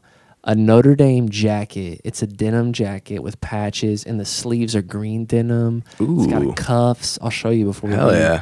It's got a big emblem, and like it's just thick, and it's like really, really comfortable. It's got buttons. Everything is like in good condition. It was Chloe's dad, but it like sat dormant in his closet for like 30 years or something. It's like it just was in a time capsule for like, which was the closet for like 20 years. So then you find this thing, dude. Like my mom, I know my mom's got this like somewhere. It's just like stacks of my brother's basketball jerseys when he was in middle school. Yeah, all these players from like back then, and it's like those are the real finds because like no one even knows they're there except for like the mom who has no idea that they have any value because she's like, oh, those are Kyle's from, 99, that's, or 95. That's part of the thrill of it too, is like, hitting up, I don't know, running into someone that you used to know and be like, oh, what do you do? And like, oh, you got any old clothes? Like, I'll buy them. And they're like, what? And they're like, well, what are you talking about? I'm like, I don't know. You like old sports stuff, old, whatever. But then like, old Bears leather jacket or some crazy Packers shirt. And like, especially with like being like where we're around here, it's a lot of work where like it's very blue collar. So like a lot of workwear and stuff, which is a lot of what I personally like that stuff. It kind of shapes my style somewhat because I really like distressed, like chewed up stuff that looks like it's been worked in or has been worked in. Yeah. But like that stuff, like a lot of those people don't even like want that or see that as like even it might not have much value to them at all, and they're like, that's literally like something I worked in for 20-30 years and it's gross, or like I've been using that shirt as an oil rag in my garage, and you're like, I understand that, but I will pay you for it. You're like, they're like, dude, I actually feel too bad to give it to you. Like exactly, like you can just take it, it's gross, and you're like, thanks, I'm gonna wash this and I'm gonna wear it. And that is so funny, dude. It's so fun. That is very fun. Like part of it is doing that stuff where, it's like, look, like it might not have value to you, but it does to me. And like, exactly. I know people that would, like that as well. And that's the like networking, like part of it is really, it can be frustrating at times, but it's also really fun stuff because you just meet some characters too, like I'm sure, dude. It's just the nastier, grimier spots, like the better and the more fun it is to just dig in and, do like find stuff. Yeah, like it's a great. Real process of discovery. Like, that's all, dude. What's funny too is like I know what you're talking about now too, because like I went to a vintage shop in Nashville like a couple months ago, and I almost bought this. Oh fuck! I want to say it was like a garage, like a auto shop garage, but it was like a work shirt, had the company name and a patch of some sort. But it was like blue denim buttons, but it was in like good condition. But it was old, and it was like, I forget, it was too expensive for me. But that is like I don't know why I was so attractive to an old work shirt that some dude Dale wore at the auto parts store, but like, it's like a piece of time, history. I don't know. It's we're like strange in the way that, like humans, you know what I mean? In the way that like, and not everyone's like that, but definitely like, I think more than not, a lot of people, I don't know, maybe that, do you think it's like a Midwest thing? I don't know. Because like, fucking no idea. Because like, I don't know, not always, but like, I think that, like, there's something romanticized about, the old, like, it's like, this is a better time, or like, this is a different time, or this was whatever. But it's like something that we can't physically go back to that time and experience that, but we can own a piece of it. And like, I think that's like a lot of it. Dude, I have a very similar, like, when you're describing that, I'm like, that is an infatuation that I have with like there's a part of Evansville on the west side, down by Lamasco, that skate park, down by Franklin Street, kind of. There's like areas there, and then there's some areas over by Bossy Field where like it's industrial, old industrial buildings, and like I when we get down there, it sounds so weird, but like I like it. I feel good among I understand this, like, it. Because I feel in touch with a previous generation's building of America, like this building of like they literally built shit here. Like this is where the country came from. Stuff like this, factories like this. I don't really feel that when I go to like Toyota. I think it's fucking insane. When I'm there, I'm like, wow, this place is insane. It's like the building itself is like alive with all these robots and fucking stairways and bullshit, like all this crazy shit. But then going to see like an old factory that I don't even know if it's in use anymore, it's like, wow, this place is great. Like, it's just, you can feel so much among it, I've never actually talked about that, but I tell Chloe that when we're down by there. I'm like, it'd be so awesome to have an office down here, like a studio. You been in the old Whirlpool? No. You've never been in there? I've never been in there. Dude, it's crazy. Like, not in like a, not that it's like, whoa, this is unbelievable. It's an old warehouse, but it's like massive. It's insanely big, and that's like where they built a lot of airplanes, I believe, in World War II. So like, just the fucking history and like stuff that's went down in that building, like over the past almost 100 years, like, and you can't even imagine. And like, it's just still standing. There's still, I mean, getting used somehow, with some sort of It's like parsed out now, I think. Like, think where so. a bunch of different. There's like a steel company in the back, and yeah, all kinds of stuff. But yeah, dude, it's, I don't know. I feel like it might have something to do with us just being like very blue collar raised like type thing.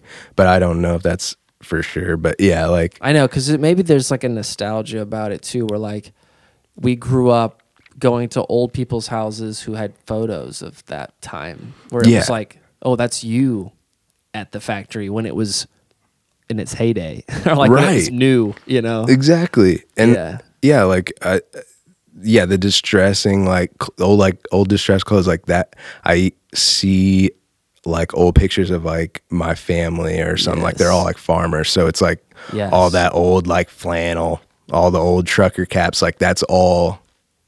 God, it's like culture. Honestly, it is culture. It's our, you know. Oh my God, dude, that's crazy, dude. Like, in speaking of like farm, even there is something that I thought was just so fucking cool, which is so silly thinking back. But like, we were in Poseyville, in town in Poseyville, but like on the edge of town, there is a huge grain excavator, like you know what I'm saying? It's the co-op. The co-op, but like inactive. It's over like on the other side of town. It's not active anymore. Oh, it's like you're a grain coming, elevator. like the way when you're coming from Hopstad. Yeah. It's like over on the I know what you're left-hand talking side. about. Yeah. So one of my mom's friends lives by it, but I was helping do something there one day. But I just like looked at it. I'm like, holy shit, look at that thing. Like, I just want to go in there and see what's happening, you know, like explore, like imagine what it was like. I don't know why that is so attractive as a human to role play in your head, like the feeling of being back in this thing that was once, you know, lively and like, new. And when Augie was probably like 4 or 5 months old. He was like, or 6 months old. He was a baby, and I put him. I had a free day, and I had to watch him. Like, it was when Chloe went back to work, and like it was me and Augie that day. And so we went to the LST down on the river, the old warship, and toured it. He was on my chest, and this baby, like Carlos on Hangover, and we were walking around, and like I was like taking in. I'm like. I was having these moments of like, holy fucking shit. Like, people lived in here. Like, in this, like, we'd be in the bunk area, and I'm like having visions of like being there. You know what I mean? It's like, holy, you can feel the energy and like it would be like me being 28 years old and being drafted into the war, and now I'm on a fucking ship going to Europe or something. It's like, right. Okay, wow. Like, I can feel that energy in these walls, you know? 100%, dude. Fucking soaked all that anxiety right up into those walls, dude. Yes. And I don't know if there's something to that. I don't know if that's like I think there's any science to like the memory of matter, you know? I don't know if that's a thing at all, but like, fuck me, it's crazy. I think it's definitely some stuff we can feel, even if it's not, you know, even if it's not necessarily a. But I don't know if that's in my head because I knew that it was a warship. It could be too, somewhat, but like, I know what you mean. Like, there's different places all around that have different vibes, just, you know, and you go to Log In, dude. That's its own fucking vibe. Exactly, like places like. Or New Harmony. Or New Harmony, the buildings of New Harmony, like buildings that are so old that have like started to settle, and they're just like a glued piece of gravity pulled it together to this just like thing now. It's just like a structure. Like it's just like it's like all broke. It's like fully broken in, and you know, like exactly. God, dude, New Harmony is like such a special place. Like, I don't mean that in any corny way either. I don't mean it's like this fucking flower-filled, you know, free-for-all. But, like, it's such a unique spot. It is for what unique for sure. And it's got like its high glory heaven and like its weird dark alleys. You're fucking spot on right there, dude. And you get the range of characters are everywhere in between. Oh, all 700 dude. of them. Oh my God. All 750 of the locals. Dude, each one of them is literally, wow. Yeah. One might have literally like $100, and then the other one might have like 100 million. You know, it's just like you don't even know who's who and what's what. Yeah, it's a game of Clue over there for sure. It is a game of town-wide Clue with 700 people playing. And I mean, dude, we both spent a lot of time there over the couple years period there where people were hanging out there, and like, it's just crazy to think. I remember sitting at the ties that are there, because I remember sitting one day, I'm talking to Clem, and Clem, our old teacher, mentor, brother, who's since passed away. That's really when he passed away. Everything kind of faded over time, you know. Mm-hmm. That was our connection to the town, I guess. But I remember one day me and Chloe went out there, and we were at Sarah's, which is a small brewery and restaurant, drinking some beer, and then we walked over and visited Clem. While we were at the Sarah's, this guy was just sitting there by himself, and I won't say his name, but like older fellow, and he like we were just bullshitting with him, and like he just gives me a weird vibe. He always has. When I see him, I'm like, God, I just get a fucking weird vibe from that guy. He's nice and he's got cool stories, but like underlying, I just don't know about him. That's what my feeling was always. So then we were going back to Clem's after we had talked to this guy, and I telling Clem who we were talking to. He's like, oh, he goes, he and I have always gotten along, but then we get into it and we don't talk and all this shit because everybody knows everybody there. Right. You know, but he's like, yeah, his family founded Wadesville. And it's like, wait, his family founded the town next door? Yeah, it's just crazy. When you're there, it's like that small, and that like the people who live there are the people who like did important, influential shit in the area like 100 years ago or 200 years ago. You know what I mean? Yes. And then their descendants are walking around New Harmony. Like, it's just, dude, some of the connection there, I used to think, and still there, but like some of them I'm like, especially Clem's family, like all those people, like the people who founded New Harmony and stuff, I'm like the Owen family, I'm like thinking how nuts it is that they're tied to like oil. Oh, and I mean like the founding of like Standard Oil.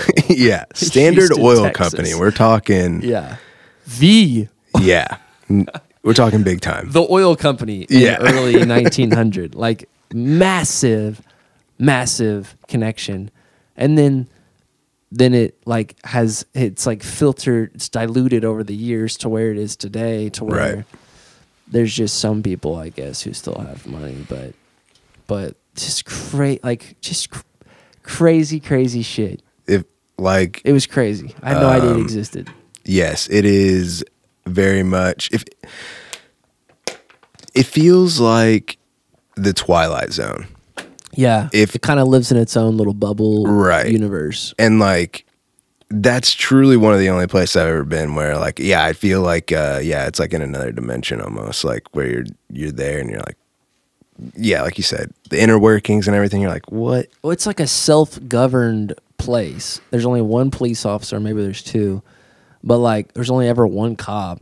Yeah. And then like highway patrol comes through sometimes, but like they don't know what's going on in the city. So it's like self-policing. But then, I mean, think about how small this place is. It's got 4 or 5 art galleries, 3 theaters, like these are just insane. And you can walk across the town in like an hour. Yeah, literally and he means from end to end. Yeah, the whole entire thing. Entire city limits.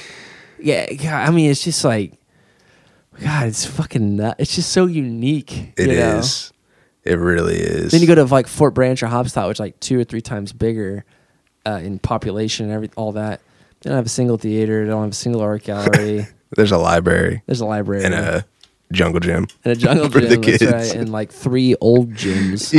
But like retired high schools. Yeah, it's retired high schools. But yeah, God, I don't even. It's crazy. Crazy shit. All right, hey, let's wrap it up. Let's wrap this thing. Before we do, I got one segment. It's called Don't Think, Just Act. So Yeah. I'm going to rifle off 10 names, items, terms, words, and you just tell me the first thing that comes to your mind. Love this. Bluebird hot chicken. Juicy. The future. Yeah. That's Tate's bus. That I really hope that he gets that done in time to be at the December 18th show. I mean, I know it's going to be close, but he said if I get it done, I'll let you know. Be close. Next term, 5th quarter. Classic. Phew. It's where it all began, and sort of. Yeah. Favorite concert you've ever been to or show? God damn, dude. What's one that comes to mind? The first one was Under Oath in like 2009 or something. Not even then, probably remember where you saw 2007 them? or 8. Yeah, me, two of the homies saw them. This is literally in middle school. Like, we couldn't drive. Dan Bittner, shout out Dan, took us down in the excursion to Nashville at Rocket Town, which is not around anymore, I don't think. I've never heard of it. It was, and I've only known Nashville for like a couple of years now. So Rocket Town is like actually a pretty legendary venue there, but it was like a Christian run venue. Okay. And I saw them in like 2007, probably 2008, and it was incredible. That's great, dude. Impressionable, you know? Oh yeah, one you'll never forget. No. Favorite piece of clothing you've ever scored? NWA. I hit T-shirt? Niggas for Life. 1996 maybe? Like OG. Is that a piece of merch technically? Or was that like a it was a branded shirt that like a company put out? No, that was the thing. It was official merch like for the album. And pretty it's definitely the Do you still rarest. have it? No, I sold it. It was more money than I needed. Or I needed the money more than I needed that shirt. Yeah, I just didn't wear it that much. So I get that. I was like, no, that's whatever. badass, dude. An NWA shirt. Favorite artist or band today? Kind of mentioned one earlier, but Yeah, right now, Polyphia or West Side Gun's 10 album is also nutty. West Side Gun. Yes, Griselda. That's an artist? Yes. Okay, I never heard of him. Classic. Will you send me some? Will you Yes. send me some? Okay, you get a free trip, all inclusive, all paid for, to go digging anywhere in the world. Name the city. America, not America, it doesn't matter. Where would I'd you like probably to go? just go to Japan. Japan. Yeah, Really? easy. Yeah, Japan also has a huge vintage culture because they like Western culture as well. But like they also, they're a very culture based society. So like I think they appreciate like vintage stuff in general. Okay. So like, yeah, dude, it's super popular for like Japanese buyers to come to America and buy like, shit. And get back from over. like even from the homies, like my homies. Really? Like I have homies in Louisville, Max, shout out Vintage Banana. And, but yeah, like they'll come to his house and shop That's fucking like nuts. through his stuff. Yeah. And then bring it back. Like, That's fucking cool. dude, Japan. So Japan is the spot. That's definitely where I would want to go I hope you get there, man. one day. You will. For sure. All right, what is your dream score? Could be anything: shoes, piece of clothing, hat. What's something that, if you found it, you wish you could find it? It's a great question. Anything come to mind? Not really. Maybe like, honestly, over clothes, I'd like to like hit a pick and just like find a car. Oh, You know what I mean? Yeah. Like go to some house and then have like some car buried in the garage, and you're like, how about, what do you want for that? You know? yes. And That would be lit. I've been feeling that way about buses or RVs, like because, or bigger vans, because like I want to buy a tour bus, or I want somebody to buy a tour bus that I can use, and or a tour van, whatever, you know, something that can facilitate like 6 people, 8 people, something like that, to travel for multiple days, like a fucking tour bus. Oh yeah. And you know, sometimes I'll see like a old camper, or like an old, I just started looking, and I'm not quite serious looking, but I'm like casually looking for a future date. But you know, like you see like an old RV, and it's like, man, that thing's been sitting there for like 15, 20 years. Are you guys planning on using it? Yeah. You know, anytime soon? And if not, can I just take it off your hands for like $1,000? Exactly. I'll give you 5 if it's nice, if it runs. Exactly, dude. If I could go to like an estate sale, or like somebody's like, yeah, I know this person that passed away. You go in their garage and it's just like an old Beamer, or like, you know, like not even, doesn't even have to be cool. a Beamer. Yeah, it just has to be something cool. Like I would be like, that would be lit, bro. And like somebody who wants like this is what I'm searching for. Somebody send me this if they hear this. But like this is the buyer or the seller I'm looking for with this tour bus, or for my van situation, and for whatever other car. But like for my, I'm like, I want somebody who knows it's valuable, but has enough money to where they don't care about getting the full value, and they're like, I recognize what you're up to. I want to help you out. Just give me this amount. It makes it worth my time. Makes me feel okay, and then you can take it and go make the most with it. But enough to where I feel like I can't fuck this up. I got to take good care of this thing. You know what I mean? Yeah. Something reasonable. Yes. You know. Because goddamn, I can't shell out like $60,000 on a tour bus, like an old tour bus or something. You know, it's like we need to get that price. And dude, like the maintenance on that shit has to be outrageous. Like gas, filling up a fucking 100-gallon tank. If it breaks down, like literally, who's gonna pay for the $3,000 transmission gear? You know. Yeah. Anyway, okay. Who's someone you look up to? Could be in life or in what you do. Could be a celebrity too. Doesn't have to be anybody local. Dude, creative wise, I'll say Virgil, RIP. In real life, probably Max, Vintage Plug. Shout out to Max. He owns a store in Louisville. Yeah. Can I go with you sometime? For sure. I need to meet some people in Louisville. I want to get... Dude, we go all the time, so yeah. But like, yeah, I mean, he really like got me into like selling like seriously or whatever, you know, like in terms of like the way that when I started, like I went to Louisville just to sell some shit. Cause like I had, like I said, like I've been thrifting like since I was younger. Yeah. And doing that, but just for myself, and then like selling it to the homies in high school, but not like for a business. So then like when I went and sold him some stuff, he was like super nice, like always like, you know, answered any questions I had, stuff like that, gave me fair prices on all the stuff that I was selling him. And so I was like, damn, like that's like how I feel like the business should be handled, you know? Yes. And so like ever since that, I've tried to be, you know, equal in that, like, or like kind of follow that, like, it's not about just making fucking cash, you know? It's not about getting one over on every single person that you you do it's business like, with. It's like I don't have to developing a relationship. 100%. You don't have to make fucking $20 on every tee or whatever. Like you don't even have to make sometimes I don't make a profit. Sometimes I buy something and then I'm like, damn, like this person needs to have it, whether or not, you know, it just triggers something in my brain. You hooked me up with a couple items over the years. But yeah, dude, it's just like, I think that that's what being fresh and being fly and feeling good about yourself is like, just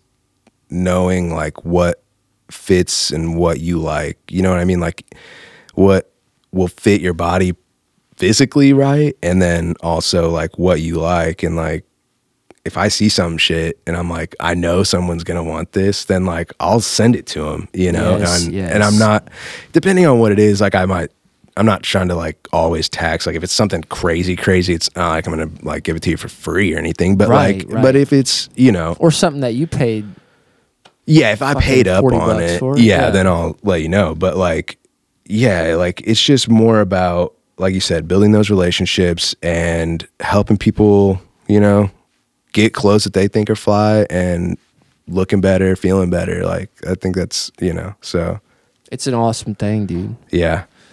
That's awesome that's that like seeing somebody else do it informs you of how like that's how I felt about this. I mean, just in my own world, going to Louder Than Life, seeing how Danny Wimmer puts on his events with his whole team, of course, but like the level of like everything. I mean, a beer costs fucking $12, but it's because the Red Hot Chili Peppers are playing.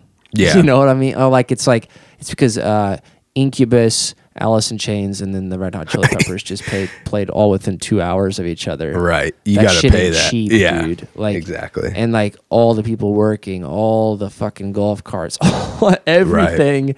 The fencing, the fucking flyers, the wristbands, everything costs money, dude. The ads, dude. Just to advertise for a festival that big. I mean, that's like I would see the Louder Than Life stuff, you know, like. You like, I don't know if they had YouTube ads, but you know what I mean? Like scrolling down the internet, you just see that and it's like, well, that had come from somewhere, you know? Exactly. And like seeing how big Danny Wimmer goes is like so inspiring to me to be like, okay, like for this December 18th show, I'm charging $20 a ticket to get in. But like that, to me, that sounds like a lot for a local show because I am used to putting charging money into it though too. But yeah, I'm used to charging $5, $7 at a bar for a cover. To put on your own event, you're renting a spot, you're renting a sound system, you're bringing in art. Like I'm like trying to curate it too, and I'm paying every single act. Right. Like I'm trying to run it like the festival, you know, loud. Like you would want it to be like run I if would you want, were a customer. Yes. Dude. Right. Like I want to go to the event that I would want to go to. And my first thing at every venue, the sound. Like if it doesn't sound good, it's not the experience I know it could be. Because I'm like, I heard this band on Louder Than Life. I heard it on the big stage at Louder Than Life. I know how good that shit sounded and how big and how like the kick drum felt like 13 thunderstorms. You know, like it was just like it was so. Which I know to some people is like not good music, or that's like not a good way to experience music. But like the point was to get the most out of a live experience, just fucking have a nice sound system. Right. Which is expensive, so it's hard to do. I get that. Or like you go to the bar and you got, some dude running the sound system who's like, I actually just own the bar. I don't really do this. I'm just helping. You know, it's like he's the not. end. Yeah. But it's like you just get what you get, you know, and like it's not necessarily but that's the thing. Like so it makes sense to me. I'm like, no, this is fair, and I'm gonna put that in the description, like in my Eventbrite. I felt kind of silly, but I'm like, I'm gonna put in there why I'm doing this. No, 100%. I think you should. This is where your ticket's going. This is where this. It's like. Dude, people enjoy transparency nowadays. So like That's what Chloe said. They do. And if you're like, yeah, each artist is getting paid what they should, or they're getting paid. Doesn't even matter. Fair amount. Yeah, a fair amount going to the artist, going to all of it. People understand. Like that's the thing. If you're bringing value and then showing why, why you're charging that. So I think if you can show why it's worth that, then people don't have a problem paying for it, you know? Totally. And I want the artist to be satisfied. The same with any future collaborators. It's like we should all win after this is over. Everybody should walk away being like, that was worthwhile. Everybody's happy for their work that they put in. They got paid. Like everybody got recognized as a contributor, and the people valued it. Because like if you're gonna have music and you're going to say support local music and like everything's local, if you don't support local music by contributing to the local music scene in some ways, it's like you're not really helping the music. You know what I mean? It's like you're not doing the work that is also good for the community.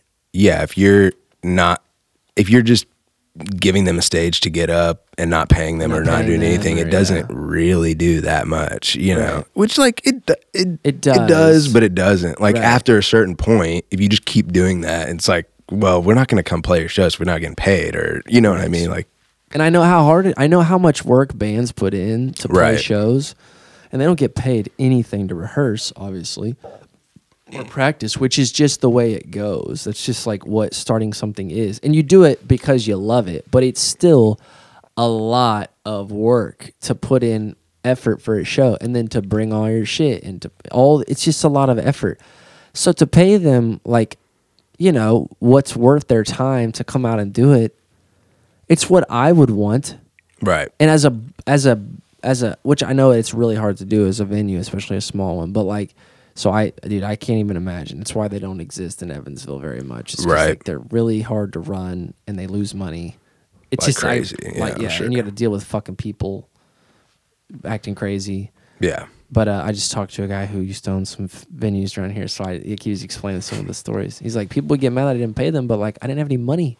Yeah. I didn't even have any money for myself, and I had to run the fucking business, you know? Right. But I know like venues are expensive and hard to run, but when if it's just a one-off event, it's like, that's why we do the one-off event. I'm not going to buy a venue and do it because I don't have the money for that. But like, if it's a fair exchange, everything's communicated transparently. This is what you're getting for this price. That's what like Louder Than Life is. Yeah, the tickets are expensive, but like the experience you get is the best experience that you can imagine. Right, in the terms best of rock like, music experience. Exactly. Loud sound system, amazing light shows, amazing setups. Everything's convenient as fuck. You know what I mean? Great fucking festival. So you pay more. Exactly. But it's also what you get what you pay for, you know? Yeah, and I mean you have to start. Yeah, you have to start somewhere too. Like you said with the single event, it's like, well, if you throw one single event and it goes well, then it stacks and it's like, okay, in 2-3 months or in 4 or 5 months we can have another one that might be bigger, make more money, and then we can you know, you can scale that success like to like in a hopefully, you know, to a certain extent, and just keep bringing it better and better experiences, and it just grows to bigger and bigger audiences, which gets bigger and but it's like, you know, I think the fun part about it is that it's one-off. So like like I think I'm just gonna do like one-off shows in Evansville once a year at the end of the year, and it's like, here's all the music we worked on this year. That's a good idea. Hit the lot, you know. That's what this is. I don't work with Paxton, like we haven't recorded anything, but he and I have been like exchanging ideas and talking music for like 4 months. Right. So like we're at a point where I feel like we might work on something in the future. I don't know, but I like what he does, and so I thought that the show just needed like a wild card. I literally put that on the Eventbrite description. Hell yeah! Every band has a bio. His band has, because they're a brand new band. They're all seasoned. They're all seasoned musicians, but brand new band. And I put the wild card. Yes, because like every show needs that. Just they have nothing to lose, so they're gonna come in and just shred, do their damn thing, and I hope people enjoy it. Yes, that's all you can do. Yep. So, all right, I got 2 more. Music comes to mind. Passion, honestly. Love it. All right, last question. You get one night to hang out with anybody you want, dead or alive. Who you hanging with? Damn, bro. That's hard. I don't, dude, who do I, dead or alive, bro? You just get to hang out with this person and like just chill and talk and drink a beer or smoke a little something and just hang out and pick their brain. Dude, that's a deep question. There's a lot of people that have been around. What's one person? I know, because it's like you could say like, well, I mean, it'd be fun to hang with like Paul McCartney, and then it'd be fun to hang with Elvis, or I mean, like, not that anybody wants. I don't mean it's like not that anybody wants to hang with Elvis, but yeah, you can just go down the fucking line, Yeah, I don't know. Probably like, honestly, I'll just go with like a Renaissance guy, like probably like some like Michelangelo or cool. like a Leonardo da Vinci type thing. Like, I would want to know. You would want to hang out for a minute without cell phones and like beepers and like electronic device. You know what I'm saying? It's like, let's escape that for a second and just hang out in a world where you're just like. I would also like to hang out with cell phones and beepers with him though as well, because he would fucking trip, dude. His brain would explode. Oh my God, he would have a blast with that cell phone. Holy shit! And like, do you think like I'm curious too? Is he just like our intellectual level, but like right? I don't even know. I'm not a historian, but like yeah. I know hundreds what you of years mean, ago. Yeah. I'll just put it up. Are we on the same level of like understanding about things? But like, oh God, dude, there's no way. Or would it just be like constantly mind blown? It'd be like, wait, your toilet's where? Yeah, in the house. Like, but that makes so much sense. But like I think I don't know. Those guys were also like those time period of dudes. Yeah, but they were also like extremely good at like not all of them, but like. Leonardo, right? He was like good at math, right? Yeah, yeah. To do all the, all that shit. Dude, and I was on Da Vinci's Wikipedia one time, which is like it's like an encyclopedia, basically. It's humongous. And it's like everything he was into, you just think, like, so this is what he did. This is all he did. He didn't go to a single fucking party. Yeah, he didn't have friends. That's what the thing, like, when I think about those type of dudes. I don't know. But like, you're like, okay, by the time they're like 20 years old, they've been working on one painting for like 4 years or something. Yes. And you're like... But then he also like invented a branch of calculus? Or like, wait, whoa, he built a helicopter? Like, like... All they did was just... They had time, dude. Like, they had no... they had distractions and shit. They had to live. They had but plagues and shit. But. Yeah, but like, as far as like their job is to literally just sit around and think of shit. And do.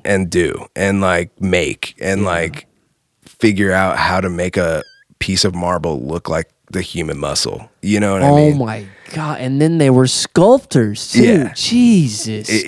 It doesn't end. Nah, I think made musical instruments and like shit, it would definitely be oh my God, super interesting to like, I don't know. That would be so cool just to see what kind of human, and then to go talk to the village people as well, or the other people in the city, just go to a pub and hang out too and like hear what the conversation's like and be like, oh, it has to be so fucking similar, honestly. I mean, I bet a lot of the drama or emotional talk is probably really similar. Right, like day-to-day life shit, don't you think? But like day-to-day life shit, you could probably relate. But like the global shit, or like the fact that like like we're cool with Canada, like we're cool with our neighbor, like we don't have to go to war with them, like it's fine, right? Or like I don't even know, I couldn't even imagine what like like where we're at in the universe type understanding, Yeah, one day you could wake up and like your town is like literally being set on fire by other people, and you're like, I didn't get a fucking Apple News didn't tell me this was happening. Yes, like, exactly. I had no warning, dude. Or your cousins who live in the next state just got killed by a tornado, and like you don't find out until you eventually hear that there was a tornado. Yeah, and then you go check, and it's like there's nothing here. It's been 3 years. That's gotta be nuts. Or I mean, even like somebody who left their home to go on. I'm sure that happened all the time. It probably still happens a lot, but like, I'm sure that was so complex. Like somebody's like, we're going out on the ship. We're going to go do this. And it's like, we never saw him again. Ever. Yeah. And it just happens all the fucking time. Like every time like they leave and it's just like, that's that. Even somebody who lives, they might land on another land and like, you're never talking to them ever again. And you just die in Italy wondering if they ever made it to America. Exactly. You just have no idea. Wondering what even America is. They're like, is it We heard what's it at over Golden there. Streets, or Yeah. whatever, you know. Yeah. The catfish were 10 feet long. I mean, just, gosh. Dude, That's funny, dude. it's amazing. All right, we got to wrap it up. Rapper. We got to get on with our day, man. We've been doing this for a minute. Yeah, This we've been is fun, going. though. We should Yeah. do this again. We can, I'm having a blast. We could do that. I could do this all day long, brother. All right. Well, Chris, I just want to say, yeah, you've always been a great friend and a great dude and a great supporter. Holy shit. Hopefully you're free on the 18th and you can come out and check out the spot. God, hopefully Tate's free and brings his fucking hot chicken. Oh, yeah. We'll see. We'll talk about it. If not, we'll throw another event next year and get him involved. Hell yeah. Before we go, I would also like to say thank you for having me on. And, like you said, we've been friends forever, but I appreciate this. And I can't wait to hopefully do it again in the future, and down the road, things have been changed up a little bit, Oh, yeah. And, Absolutely, man. Yeah, Absolutely. shout out to all the homies, that were mentioned today. Make Absolutely. all of the things All come those together. who weren't, Yeah. Mick May. Yeah. There's all a lot all of the Logan, Brody, all the guys. Like, I mean, shit. I still talk to several who, Mick May being someone I'm involved with musically, creatively. But yeah, dude, shout out to everybody. the network of homies is strong. It is. Yep, it is. All right, man. Well, Chris, we could find you on Depop and Instagram primarily. Yeah, Instagram mid.west.vintage. Depop, I think it's Middle America Vintage, but I think so. yeah, if you I got a link in bio on both of them if you have them, and it No, goes I'll to link each. to this. Yeah. We'll link to this video too. Put your Instagram in there, and then you can find your Depop store through your Absolutely. Instagram. All right. Well, thank you everybody for listening. This has been Mining in the Foothills, and yeah, that's that. Chris, thanks for coming through. Thanks, y'all. All right. See you next Peace. week. Outro music.